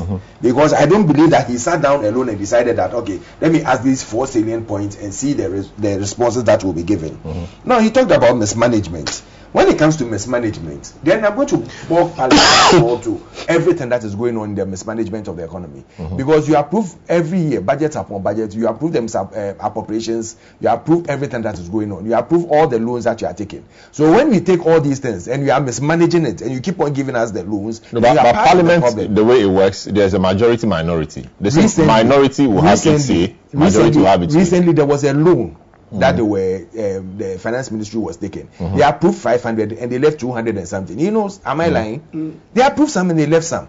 So they can, if they want to, say that no, we are not approving this, because the other portion of the loan, they said that they don't believe in what he was going to do with it, and so they were not going to approve it, and they did not approve it. But life went on. So if year upon year you've been approving loans, if year upon year you've been working with a person and you are still saying that it's mismanagement, then you are part of the mismanagement. So let us not go that tangent. Let us see how we can work together to bring this economy back on track. I've talked about, you see, the main problem we've had here is the communication aspect of this whole thing. I told you from the beginning that they were dealing with the first aspect of communication, where they were dealing with the bondholders themselves. Then other thing they could have done, the arbitration committee should have gone to the corporate institutions that form majority of the bond. But did they have time? It appeared they had to do it quickly. They had to do it quickly. But you see, it's not helping us. So they need to sit down with them. Because now, as it appears as if it's a sole decision from the government that this is the way we are going, take it or leave it. But where we are, when you go deeper into it, you realize that we have to take certain decisions that will help the country in its entirety. So they need to sit down with them. I mean, everything should be transparent. Show them the records, show them what is on, and tell them that, listen, it's either or. Either we go in together and come out together, or we stop it here and we all fall into the ditch together. And then what happens? The country goes haywire. who gets his or her money. When a company has gone bankrupt and you send it to court, you get nothing because the company is bankrupt. We don't want the government to become bankrupt. We want to revive everything that has gone maybe wrong or things that haven't gone the way it should go. And it's saddled with the main thing is the debt, the sustainability, which has gone beyond the threshold that it should go, or it's going beyond the threshold that it should go. So we need to now see how we can cushion and put everything together. And that is why it says that I need interest waivers or interest payment waivers, where I would have the chance to be able to work within the system and then come back, and then we know that we are all on the same level. When we do that, at the end of it all, what we are asking is that let us work together to build a nation. A nation cannot be built by one person. A nation cannot be built by one government. Government upon government. If we go today and you come in tomorrow, you will still need them because they cannot use the next 4 or 5 years to rectify or come back to have a clean slate. So let us work together. And you see, it behoves on the president, and he knows the trust he has in his minister to deliver up to a stage. That is why when the majority caucus went to see him, he told them that, listen, give me some time. I want him to finish 1, 2, 3 jobs for me, and then I can show him the exit. But for now, I need him to finish working on this because I know the discussions we've had. There's not one person who does this thing. We will deal with that in the next segment. Yes, there's not one person who does this thing, but we do it as a team. But he is leading. So let him lead on my behalf and let us all work together. So let us work and see that, let us have that trust in the minister that yes, whether we like it or not, he was part of the team or he is the leader of the team that we've gotten to this stage. The Financial Stability Fund, how will it be funded? 15 billion. He has given us the assurance that, listen, I will take you out of this. I am leading it to take you out. At least let him show us the way. Whilst he's doing that, we work together to. And the way is a debt exchange program, which is being resisted. That is the novel program they've brought so far. You see, you are going to negotiate with a team who are asking you that, show us your sustainability plan.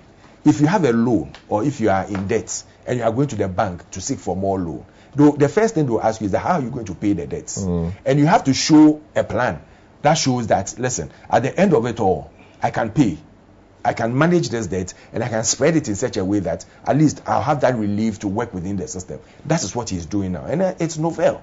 And we need to support such a thing. Now, looking at the Financial Stability Fund and looking at his own, his own debt exchange analysis maturity profiles.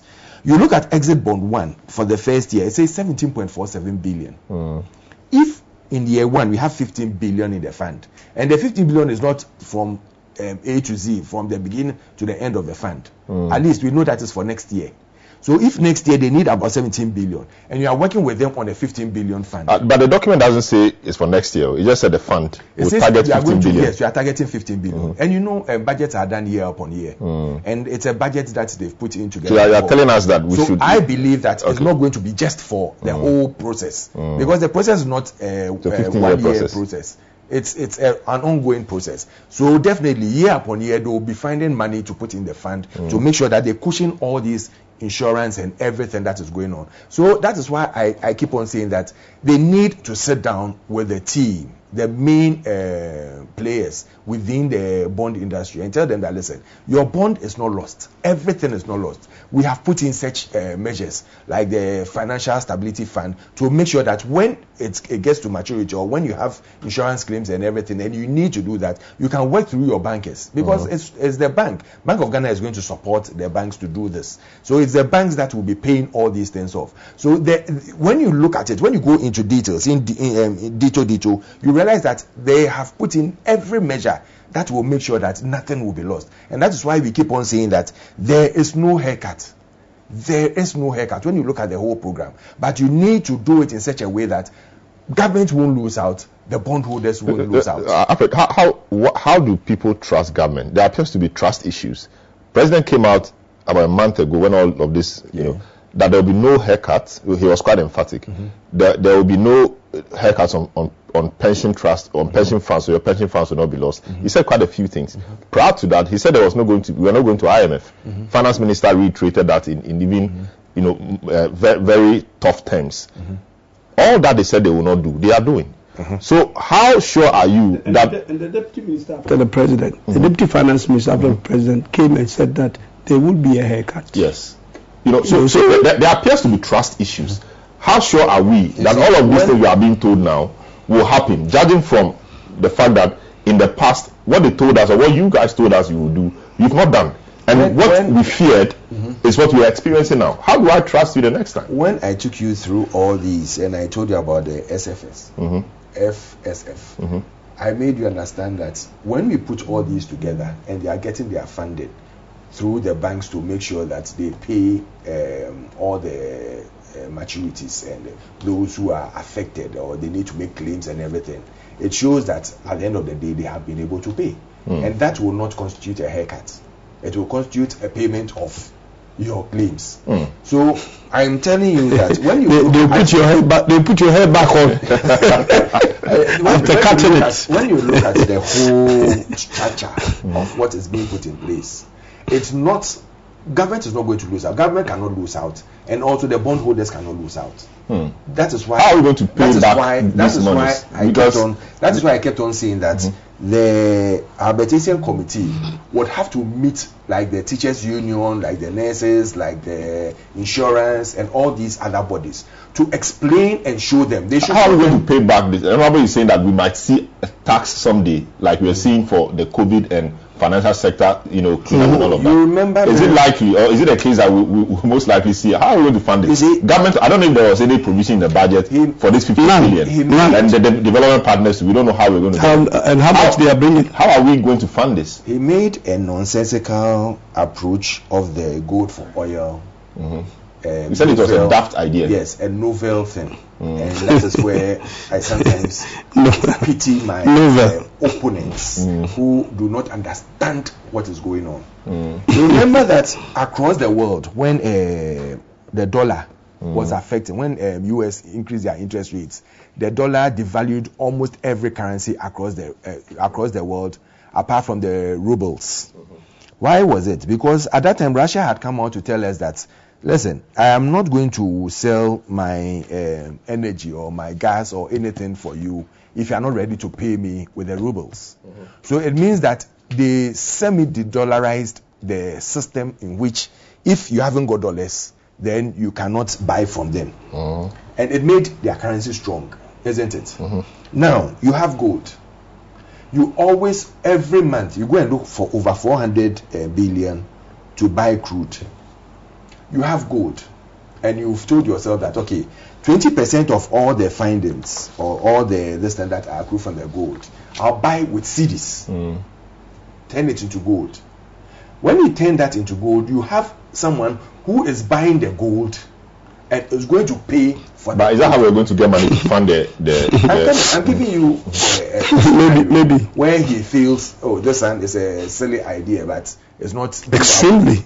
You will see it that way, but you see, every time you have to think outside the box. But it's not more or less. You see, you call it butter. But that's what it is. No, it's commodity for commodity. Commodity for commodity. It's butter. It's commodity, but definitely there will be someone picking the gold and someone paying for this thing. And the dollar that you derive from the gold out of the CD, which instead of putting the CD, it's just like the oil for food program we saw in Iraq, which later ended in a very bad way. Maybe you would have gone to the international market seeking for this thing every time, and these are the problems you are having in sometimes funding our budget. But you are not blocking over 400 to 600 every month. It's increasing because of the amount of crude we are. But what happens after 19th December if the people are not do not subscribe to it? What happens to what? To government is giving up to 19th of December for the bondholders to subscribe or to come around the table. But they've given that date. A lot of people say they've not heard from the banks. The banks really, in terms of the pension, the pension funds are the custodians. They are very important in a lot of this. I know they've been engaging all my submissions. Oh, you've not finished? Yes, I was still. Okay, so I give you 1 minute to just finish up. You gave him a lot of time. No, I'm sorry. We need that you are part that you should explain. So go ahead. You don't have the time. I give you 2 minutes. Just go ahead. Because you had the time to say. No, it's okay. So I eating away the time. So 2 minutes. Okay.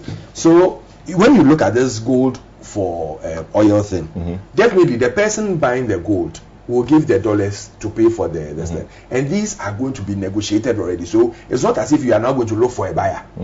You sit down, you put every parameter in place, you sign every distance. So every time every month I'm supplying you so much of gold at the current market price. I pick it, you pay directly to these people to pick, deliver oil. So it's not as if. But I mean, questions asked how the BDCs will survive in this. Whether Bank of Ghana will be ready to provide forex support for them to do all of this. Because there will be an account that all these monies will be paid to. So it's going to work with the BDCs. You can't work in isolation. Because people think that government is going to be working with, for example, GOIL, as the one with government interest to drive down prices. With the BDCs. So they are going to do all these things. All we need to do is to make sure that we have the gold. Where gold is being sold, the person who is receiving it and paying the money into the account, and the monies are given to the BDCs to do what they have to do, and they do best. Very well. And in that same way, that is how you can repay all these debts that have gone on. Listen, we said something. Yet is and truly, we are sitting on a lot of natural resources. And you didn't finish it. There's bad management, bad economic management. 6 years later, come there and stop. And we sitting on a lot of natural resources that have not been transformed into finished products, and that is what is affecting us. So ongoing, I mean, we've put policies in place. Now we have to start the work that has to be put in place, because we realize the same thing that happened with the oil, that when we started with the oil, because we're in a rush to make sure that we turn the oils to good use and not to be seen as the ajengo that people claimed it was. I don't think it's the necessary things or the few things in place. Now we need to turn that whole oil structure into a finishable product in Ghana. The same thing we'll do with all the bauxites and other natural resources. We are still on the bauxite. No, once we put all those things in place. But when? Because it's ongoing. The bauxite they've opened all these mineral resources funds and Yes, the MIF. and the MIF and all these. They are putting the policies in place. Once the policies are done, it's been a long time. Well, it doesn't take one day for policies to be drawn, and everything will go through Parliament. Parliament will know everything that is going on. The same Honorable Ricky Tegan are the same people who will sign it and come and approve it and come and tell us that it's mismanaged. So at the end of the day, I think I'll give you ample time, right? So all of you actually, we just get a short bite on this. The banks haven't really spoken. They met government, we know that. Now, Bank of Ghana yesterday or 2 days ago, issued or wrote to the banks, Chief Executive Officer, Ghana Association of Banks, and said a number of things, providing reliefs, what he calls regulatory reliefs for banks, effective 23rd December 2022 until further notice. I go through some of these reliefs, and I'll get all of you to comment on the parts of them you want to. It said 1, reduction of cash reserve requirement ratio to 12% on Ghana cedi deposits. 2, maintain CRR as a cash reserve requirement. Maintain CRR of 12% on foreign currency denominated deposits to be held in foreign currency. 3, reduction of capital conservation buffer from 3% to 0%, effectively reducing the capital adequacy ratio from 13 to 10%. 4, new bonds will be fully deductible in determining financial exposure to banks to counterparties under Section 62(8) of the Banks and Specialized Deposit Taking Institutions Act 2016, while old bonds will not be deductible for that purpose. 5, risk weights attached to new bonds to be set at 0% for capital adequacy ratio computation and at 100% for old bonds. Increase in tier 2 component of regulatory capital from 2% to 3% of total risk weighted assets. 7, increase in allowable portion of property revaluation gains for tier 2 capital computation from 50 to 60%. 8, issuance of guidance on standardized accounting treatment of debt exchange impact following engagement with external auditors. Banks are expected to 1, submit daily data to the Bank of Ghana on liquidity ratios and dynamics, including access to interbank market and cost of financing, to enable Bank of Ghana to continuously monitor liquidity trends. 2, banks are expected to pre-position assets for eligible collateral under Bank of Ghana's Emergency Liquidity Assistance Framework, that's the ELA, They are also supposed to or expected to activate liquidity management plans promptly as needed. Example, interbank borrowings, use funding lines available, intra-group funding if it exists, use up balances with corresponding banks, etc. 4. Access Bank of Ghana's repurchase or reverse repo, or you call reverse repo, window exclusively with new bonds if no interbank or other market-related funding is accessible.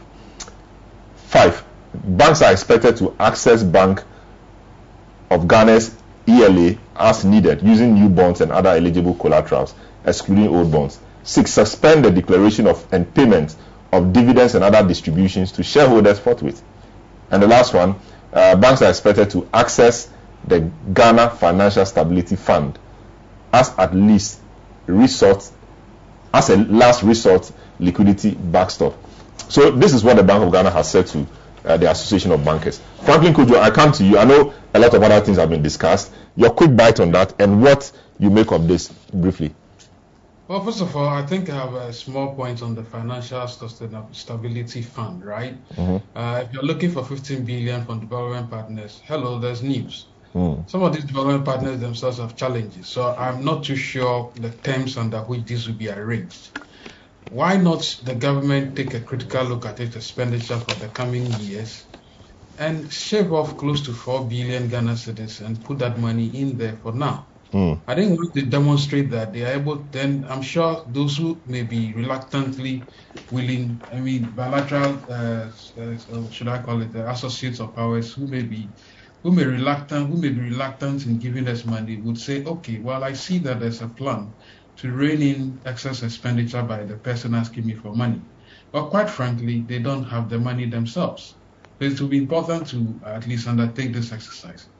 You know, what you just read seems to me like, obviously, is the banking supervision that is in an overdrive. Yes. And I think they've given an opportunity to the banks, somehow, I call it the carrot and the stick situation, but the banks to somehow yield to this, the debt exchange program. I mean, the last one you read, which is the carrot really, is to encourage them to be part of the program. But I would think that the shareholders of these banks must be interested in these conversations, and they must have these conversations before they even attempt to yield to what the government is proposing. I think that is what I've got to say for now. But I don't know when those discussions or conversations will be had, given that we have 19th of December to subscribe to the program. Of course, maybe nothing is cast in stone. Yes, you wanted to say something? Well, it must be had. I mean, it definitely must be had so that people don't feel that the banks have been shortchanged. Very well. Dr. Kwabasin, what are you telling your members? They should subscribe to the program or they should not? And there's also reprieve in the financial, how do you call it? The fund, the Financial Stability Fund, Financial Stability Fund. There's some reprieve or some opportunity for you to make some money to help fund your activities. What are you telling your members, to subscribe or not to subscribe? 19th December is the deadline.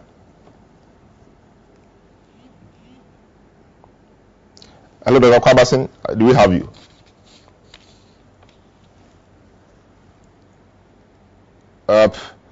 Okay, but it's not on. We will get him. All right, Honorable Ricketts. No, I think it's on. Yes.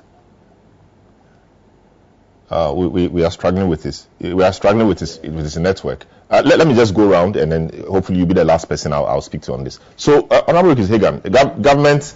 I mean, Bank of Ghana appears to be responding. Issues have been raised about the banks, etc. Why they are quiet. It simply means that they've been engaging behind the scenes. What do you make of the measures? Well, I don't think. I think if you listen. Yes, I can. Go ahead. Okay, I think it's gone off. Honorable Ricketts. You know, one of the things, or one of the problems that the central government is creating for Bank of Ghana, Bank of Ghana has its own failures, but what the central bank is creating is basically more or less shifting its own responsibility and overburdening Bank of Ghana with its, supervision and oversight responsibilities and load. The things you've talked about. I was beginning to imagine whether the central bank itself can actually monitor all these things that they're talking about. You see, one of the problems where we are at the moment is as a result of even the fiscal things that I want to talk about fiscal. I mean fiscal policy things that the central government should be doing. It's now been given to the central bank. When you look at all these reserve requirement, capital adequacy ratios and all that, good as they may sound, but there's really a serious problem. What is going to happen in the end is that the capital itself of these banks in the end will be raised.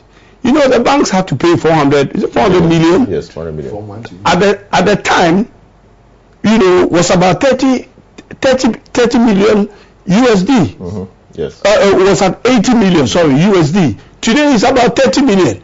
So to get them back to the same 80 billion, they will have to pay about 1 billion now to be able to get there. The banks don't have sufficient money now in terms of whatever they put aside to be able to deal with the problems which most of them have now become a big ticket kind of transactions which they don't have the resources for. So all the things they have drawn, the government has drawn the Bank of Ghana to become partners of the kind of incompetencies that's going on at the moment.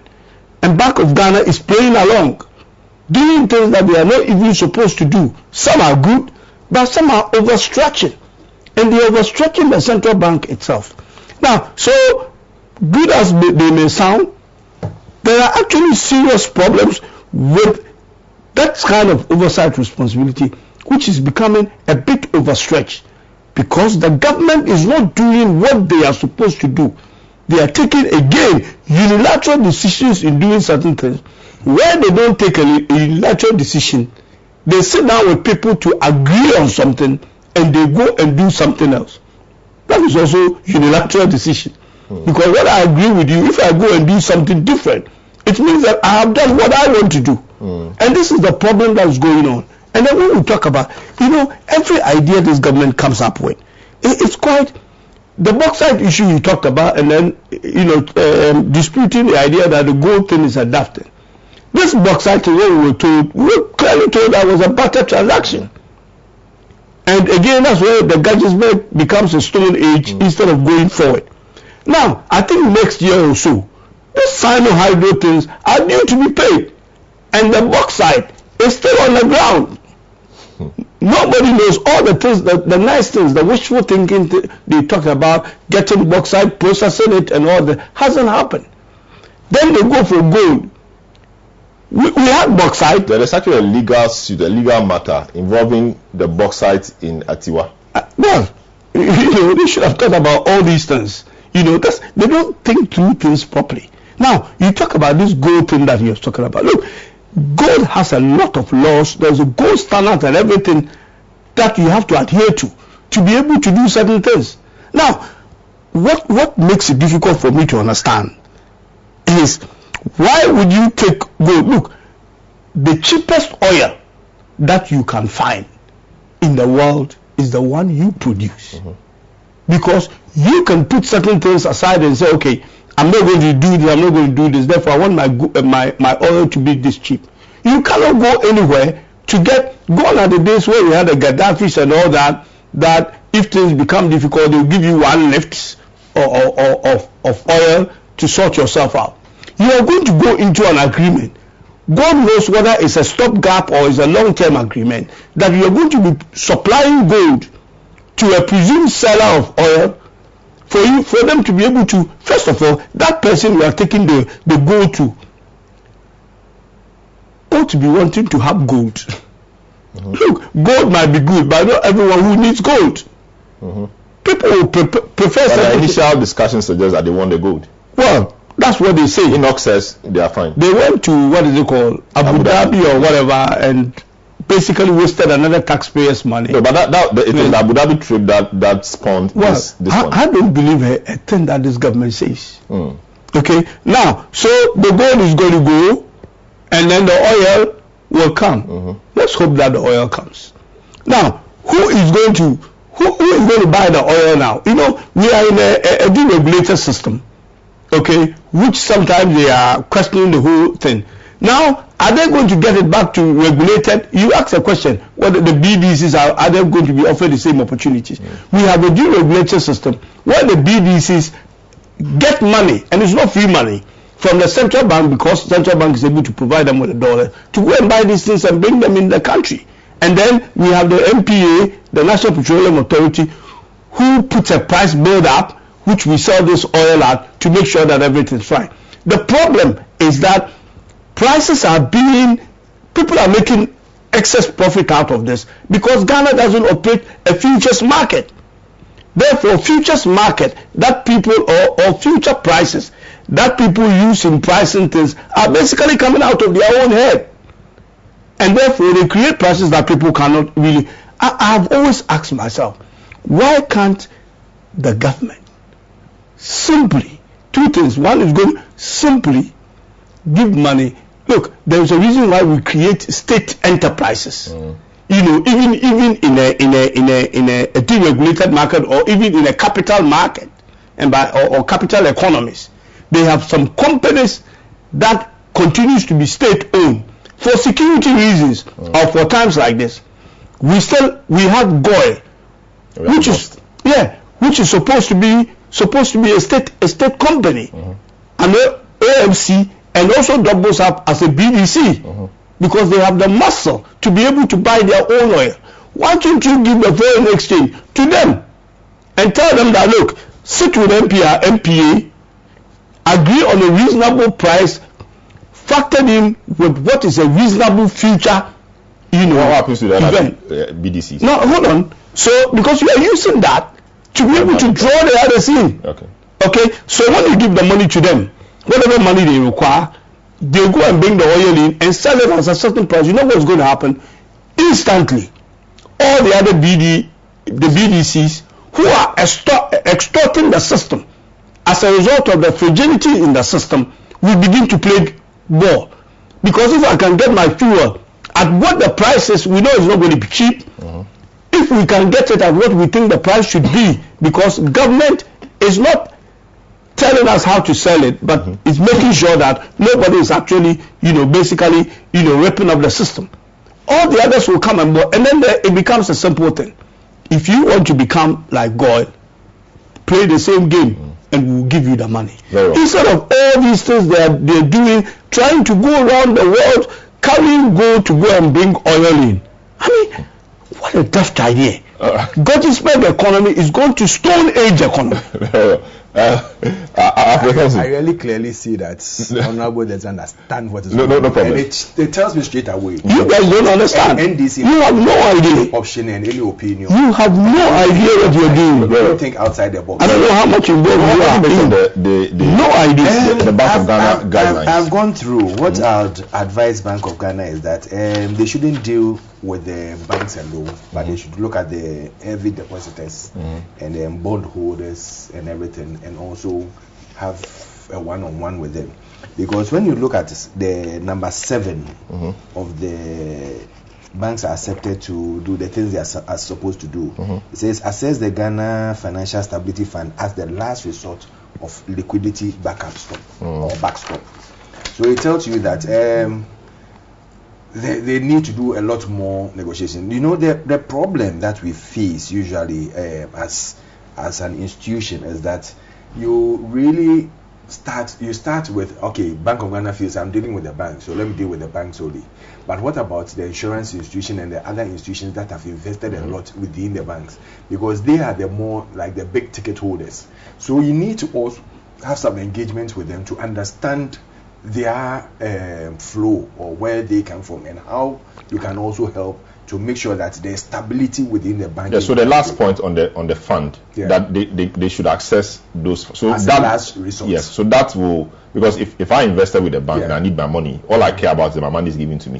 The banks then apply to the fund and get the money for the other people. Yes. So I think the banks should. They are looking at reducing their CAR and everything to make sure that they have enough liquidity within the system. Yes. That's why I say they need to do more engagement for the community to also understand. Elio Camponsa sent a message asking that in the event that organized labor rejects all of that, the voluntary subscription, and then they go on strike in protest to your proposed haircut, what will government do? So there's unrest in the country. What will government do? Is it the last resort? Strike the last resort? You shouldn't look at that as an option. Sit down with government. Yes, but maybe they sit down, things are not working. It will work. From the tone of the government doesn't even listen. There should be an agreement at the end of the day. Government will not just say that, okay, I don't want to buy into you. They will have to convince you why maybe you should toe their line, or you would have to convince them or tell them that, listen, I can't toe that line. What is the next option? Definitely, they have to be a judge or for truth to come in. So definitely, I don't believe that strikes and demonstrations are the resort to what will change what is happening. And I said, I mean, it's either we work together to make sure that we resolve this, or we fall into the pit together and we all get our heads cut. Let me try Dr. Kwabasin to work together. Dr. Kwabasin, are you going to say all these things? Can you forget to you? Yes. Let me talk to Dr. Kwabasin. Dr. Kwabasin, you have the final word on this. Are you there? I hope we reach you on a better line. Can you hear me now? Yes, I can hear you now. Yes. Yes. You asked the question whether or not we were encouraging our members to either join or not subscribe or not subscribe to the voluntary. Now, the issue is not about encouraging or not or discouraging. That is not the issue. The issue is that there's a concern about asset liability mismatch. Beyond that, I'm looking at how we can solve the challenges together. And so I think that, yes, the 19th has been given as a deadline, but there should definitely be engagement between parties. Because if you decide to insist on the 19th and so on and so forth, and the 19th passes, and even after you have surmounted the challenges that confront you, there is no insurance company. It means that the issues have not been resolved completely. So our position is not necessarily asking somebody to join or to join, but then looking forward to engagement as soon as possible. Unfortunately, I think there were hints given to us in the minister's presentation that the respective regulators should also engage their respective regulated entities. I am looking forward to such engagements so that we look at it is not an issue of us versus them. Yeah, so the Bank of Ghana, for example, appears to have started that engagement with this letter to the Ghana Association of Insurers. Has the National Insurance Commission made any such move towards the Ghana Insurance Association yet? Yeah, there's hint of that. And so, of course, obviously today is a weekend, so we are looking forward to Monday or thereabout and see how we can engage the commission and other parties involved, just so that we find a way forward. Because to be very sincere, insurance operations is a bit different in the sense that we take small money, we have to give multiple, unlike other financial systems where you take small money and you give a fraction. That is critical. So we are in a situation where 1%, the insurance penetration is 1%, and we are asking people to join insurance. Beyond that, in the National Financial Inclusion and Development Strategy of the government, it says that we are currently at 58% in terms of financial inclusion, and by 2023, which we are looking forward to moving to 75%. That cannot be achieved if we do not solve the issues of insurance. Because one of the key things, especially looking at the 80% of the informal sector that we have in this country. So we are amenable for discussions, and I believe that engagements will come as soon as possible so that we find a way forward together as a country, just so that we will not have a situation where after we've surmounted the economic situation, then there will not be any insurance companies to even protect our assets and liabilities and our persons. Very well. Thank you so much, Dr. Kingsley Kwesi Kwabason, CEO of the Ghana Insurers Association. Thank you so much. We're moving to the next subject, which is the botched move to remove the man in the center of all of this, Ken Ofori-Atta. Yes, we are done with it. We'll move to the next issue. I just wanted to summarize a point. I'll give you 30 seconds to do that. So thank you so much, Dr. Kwabason, for agreeing to join us for this morning's discussion. So we are taking a break now, but I'm allowing Alfred to give a 30 minutes just a summary of everything. 30 seconds. 30 seconds. I just want to plead with all the bond holders that this is not a hard and fast rule. This is not a cast in stone. They should sit down and negotiate. Let us come to an agreement so that we can all come out of this together, because we are in it together. And whatever serious decisions they take will affect the fortunes of this country. So let's forget about what other people would say, naysayers and everything. Let us look at the situation. What situation are we in? And I expect also the finance ministry to have a one-on-one with them, communicate with them, be open with them, show them everything that is going on, be very transparent with them, and let them see the serious situation we are in. Let us work together to bring this economy back on track. Very well. A few of your messages. Good morning, Salam. This government has never been truthful to Ghanaians since assuming power. The inconsistency, blatant disregard for rules of laws, and penchant with which things are done, ignoring all wise counsel, etc. Said they have the men indeed. Jones Adoboy Inla. This one from Prince Henry Koforidua says, President, please listen to the voice of the people who gave you the mandate as president and sack Ken Ofori-Atta. This one from Philemon from Teacher Mante says, good morning, Salam and team. Sometime ago I heard the president and MBB saying that they have the men. If indeed they have the men, why are they afraid to sack the finance minister? Kwekun Accra says the finance minister, Ken Ofori-Atta, said point blank that Ghana is never going to the IMF for anything. But this has come, this is not true, or this hasn't been true. The finance minister has lost credibility, you say. A few more of your comments will be read. We'll take a quick break. When we return, we'll delve into the other matter of the motion for vote of censure on the finance minister. The finance minister is a very busy man in these days. We'll return and deal with that. Don't go away. Why don't you get away from here? Hey, Charlie Taylor, why don't you get away from here? Hey, Charlie Taylor, why don't you? Charlie Taylor, why don't you get away from here? Hey, Charlie Taylor, why don't you get away forever? Jonas Savimbi, why don't you get away from here? Jonas Savimbi, why don't you get away from here? Hey, Charlie Taylor, why don't you get away from here? Hey, Charlie Taylor, why don't you get away forever? Jonas Savimbi, why don't you get away from here? Jonas Savimbi, why don't you get away from here? Hey, Charlie Taylor, why don't you get away? You're welcome back to The Big Issue. We are live on 97.3 City FM. We are also live on DSTV channel 363 and GoTV channel 182. We just finished discussing the matter of the debt exchange program that government is seeking to introduce, and we've had quite a lengthy discussion on that.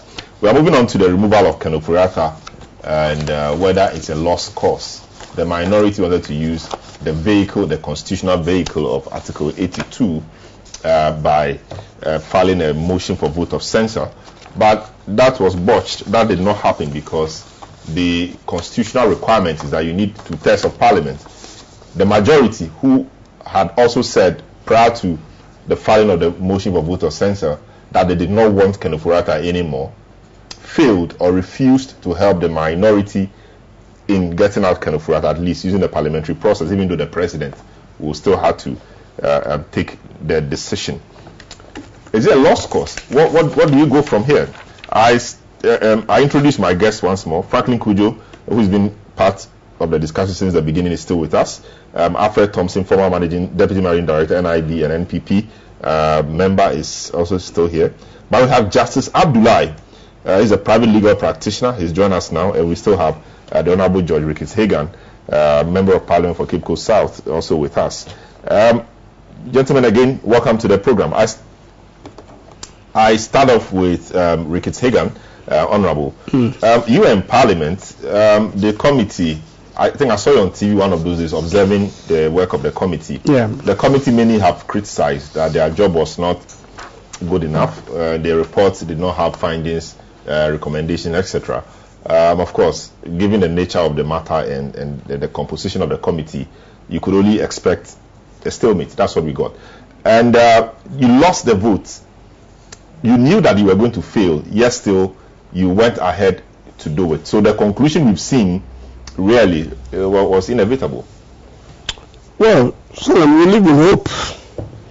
Unfortunately, in this part of the world, hope, there's always a shortfall when you're looking for hope. We had a parliament where 136 members of the parliament are saying that we don't want the finance minister. Don't forget, we are 275. We don't want the finance minister, and therefore we putting in this motion of censure to get rid of the prime minister, of the finance minister.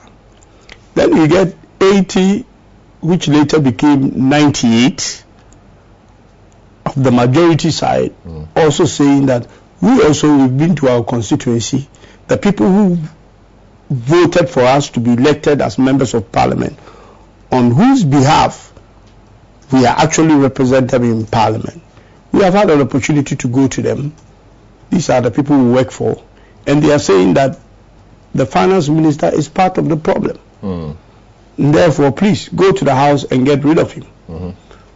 So they do so and went to the president, our president, their president, and discuss this issue with him that, look, if you don't get rid of this guy, we will show up for the budget. Then the president tells them that, you know what, I have heard you.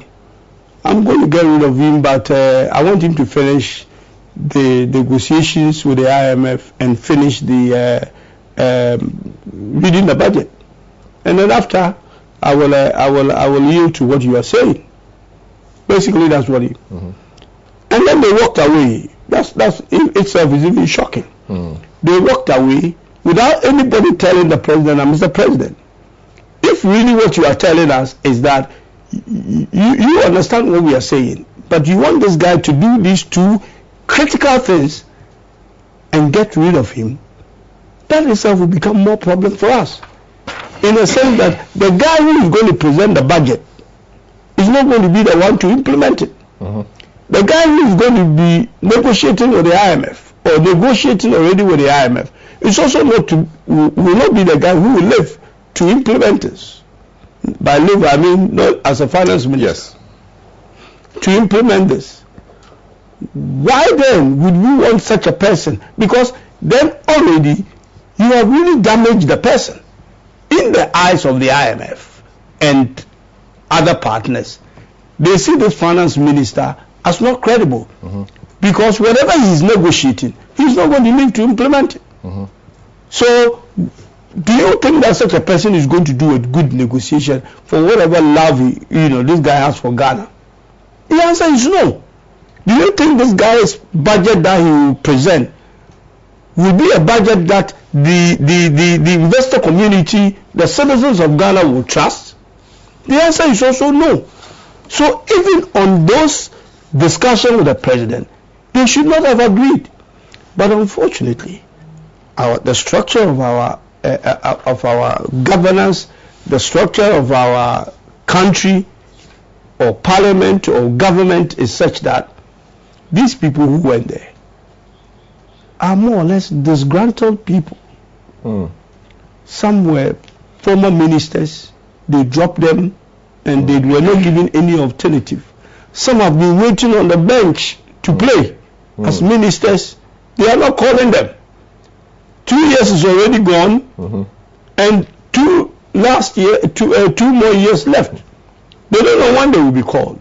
Some are still living in hope that don't let us rock the boat. Let's listen to the president, because my taking a decision as a member of parliament, who has been advised by the people who voted for me to get rid of the finance minister, selfishly doesn't mean much to me. But when the president, who is likely to appoint me as a minister, whether I believe in what he's saying or not, let me hold fire.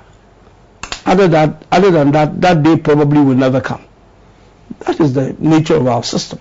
And it makes it difficult for members of parliament, especially on the government side, to have independent mind and do their job as independent people. These are discussions we have to look at in the future as to how the constitutional issue is addressed of members of parliament becoming ministers and all that. It makes it difficult for members of parliament, especially those in government, to do their work without any interference from government or fear of something happening to them. Now, these guys who have lost credibility already by coming out to say that we are not going to listen to the budget, and later coming and saying that, oh, now, we've had a president, so we wait for things to happen. Then I don't know what happened. Whether some promises were made to them and it didn't happen, they came back again and said, hey, we still stand at where we were, and that we are not going to listen to the finance minister and everything. Then we are saying that, look, let's give you comfort here. Francis again have to say, it's a man for what you want to do. That even those who are gone, they want more people to come. So we are offering you an umbrella to work under. We also want the finance minister. We have moved forward, to do this legally. Join us and make your life easy. 98 plus 136, it's over the 2/3. They said, the way you want to kill a cat, that's not how we want to kill a cat. Of course, there are many ways to kill a cat. So they have not been able to tell us, other than what their constituent told them, that the cost of living, the higher standard or the higher cost of living, and all the mess, the economic mess that the finance minister, has created over the years, is the reason why they want him out. They say that they didn't join you because the grounds with which you came. I'm coming to that. I'm coming to that. As I said, the ultimate goal is to get rid of the finance minister. Fair or foul?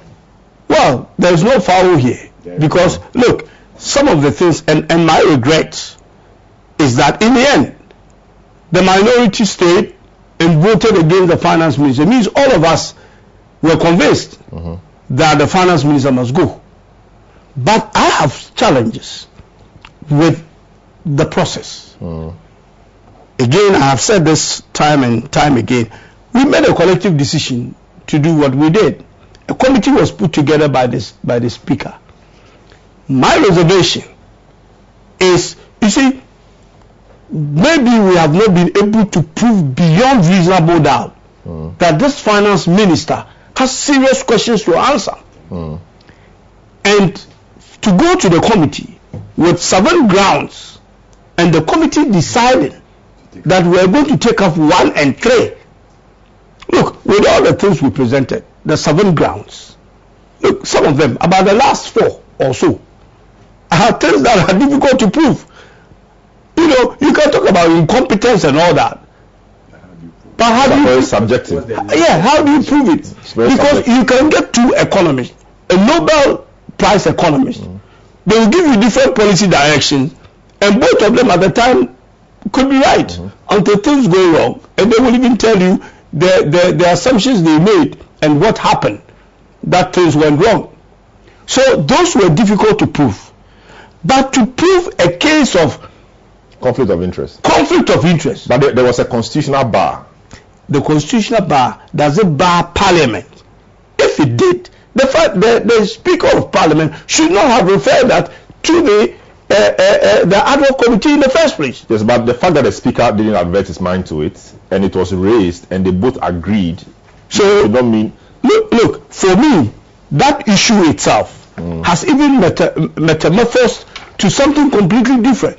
It was not an issue of potential conflict of interest anymore, but it's an issue of profiteering as a result of conflict of interest. And this is what we should have gotten the opportunity to prove. Look, what I'm holding here will basically give you the numbers why the finance minister has done certain things that, but this will be explained in the future. It will definitely come up again. These guys have done bonds of about 11 billion since 2018. 2 billion in 2018, 3 billion in 2019, 3 billion in 2020, 3 billion, even some say it's 5, 3 billion in 2021. That's what we knew they went for.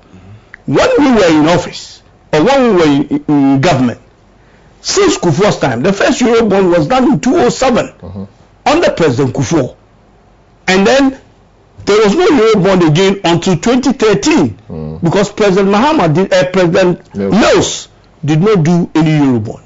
So we did Eurobond of about 3.5 billion on the last up until 2016. All the other Eurobond, the 11 billion or some will say 13 billion, were all done by this government. The rate at which we were charging, that is the fee structure of the Eurobond, and I was part of the Eurobond until 2016, was 0.65% from Kufuor's time. And then a decision was taken because nobody, they talk about the impressive pedigree of Data Bank. Data Bank has not done Eurobond anywhere in the world before. Never. Not in 7. Listen, they have never done Eurobond. And somebody should come and challenge me on this and show me which Eurobond they did and for which country. They were apprentices. They were included in 207 on capacity building basis to go and learn how to do Eurobond because 207 when Kufuor decided to go to the Eurobond market. It was the first time in Ghana. It was the first time in Ghana. Nobody has, and Data Bank even until then had never been involved in any Eurobond anywhere. And don't forget, Eurobonds are usually done by countries. They haven't. We don't know of any history of Data Bank haven't done any Eurobond anywhere. So banks were selected to go and build capacity so that someday the money that is being paid to international transaction advisors will be paid to our own, which makes sense. Instead of going to bring these people and they do this Eurobond and we pay them, a percentage of the proceeds, we will give this to our own, which was a sensible decision. Now, what then happened when we came in 2013 to do the second Eurobond of another 750 million? We decided to constitute these investment banks, and the idea was that each year we will vary them so that we will spread out the capacity expertise so that someday they could come together and do it in some kind of a syndicated fashion. 2013, 2014, 2015, 2016, all the Eurobond we did, all the people we included were apprentices. Data Bank was involved in 2014's Eurobond after 2007 because we were using other players. Yes. Then with 2016, 2017, nobody did Eurobond. This government didn't do Eurobond in 2017. They started in 2018. And Data Bank and their cronies came back to the scene and they have never left until 2021. Every year they carry them.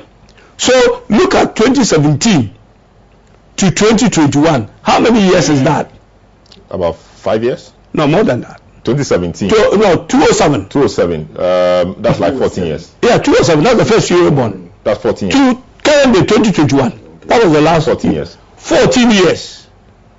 For 14 years, all the people we labeled local transaction advisors were basically apprentices, and they are still apprentices today. Because the prospectus are not written by them. It's never been written by them. All the prospectus are written by the international transaction advisors with the legal guys. And we use about 5 of the local, including 2 legal firms.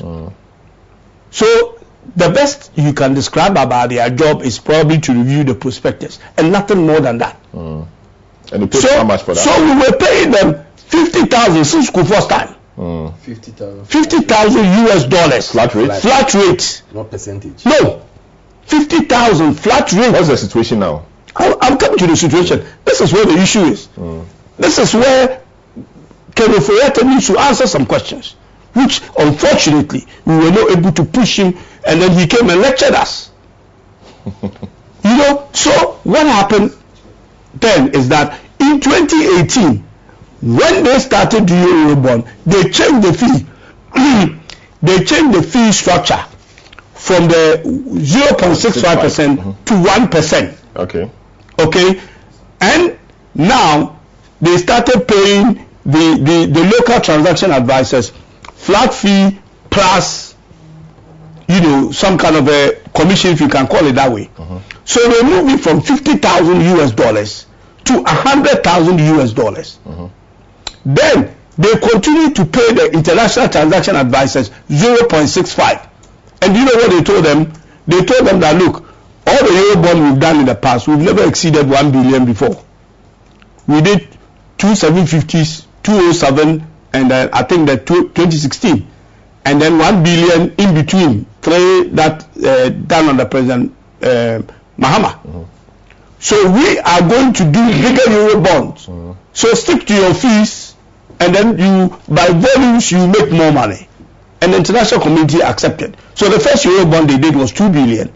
After that, 3. So the guys didn't mind. We were making free money.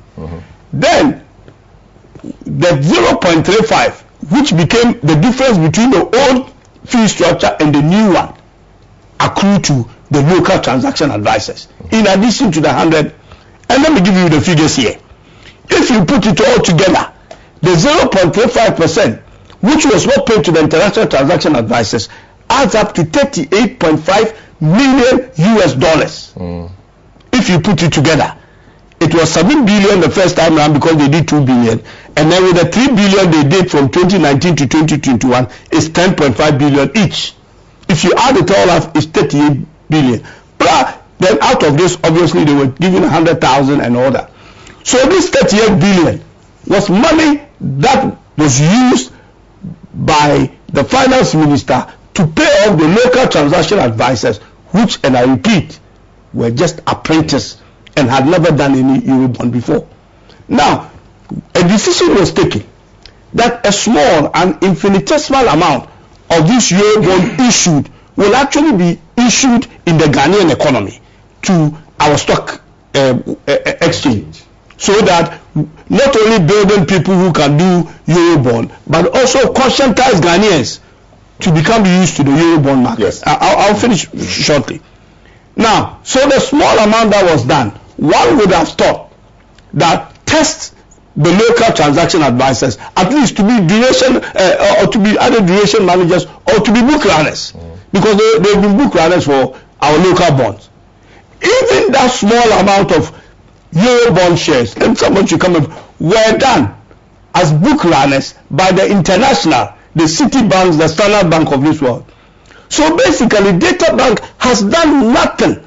So they've done nothing to deserve. They were not duration managers. They were not actually real transaction advisors. They did not write the prospectus. So your point is that they did not market the bond of Ken Ofori-Atta. Absolutely, that's what it is. Very well. So if you look at that, somebody needs to answer where 35. Look, there, and I will end with this one. When they do the Eurobond, you have the fee. The fee is used, or the total amount of proceeds that they get, and in total they've charged a fee of 220 million to 11 billion Eurobond that they've done. This 20 billion is split between expenses on the roadshow, hotels and all that. Even the hotels these people slept in were paid by the state. I was with them.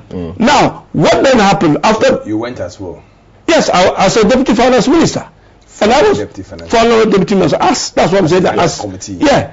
And then I was responsible for doing the North Africa, because we're North America. So you benefited from it as well.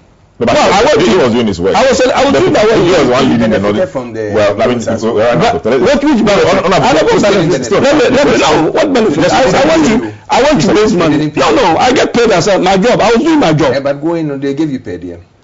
Look at what you're talking about. They didn't. But you said Isn't that? you send people. Let me finish. You send people to Abu Dhabi to do a draft deed, and then okay. So basically, what it is that the structure, you pay for expenses, okay, and then you pay fees. Now, when the Ken Ofori-Atta, and I will read something to you, which we just don't have the time. I know you don't have the time. But let me just tell you something you need to know, and Ghanaians need to know. And I'm just sad that we're not able to bring this up.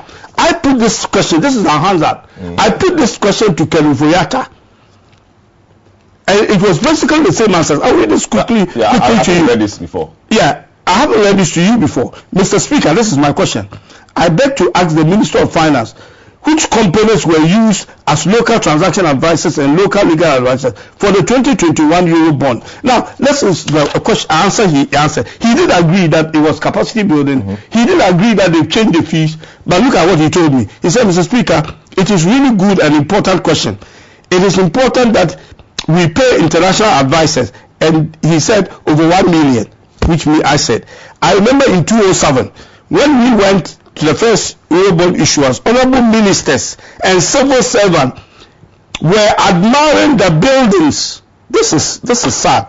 Admiring the buildings that we were in. This is Ken Ofori-Atta for the international advisors. And I asked them, if we keep paying 50,000, which I told you about, if we keep paying 50,000, this is the basis upon which he raised the money, to our local advisors, when will they grow to get the capacity to become like this? So in essence, he was using government money to build Goldman Sachs in Ghana.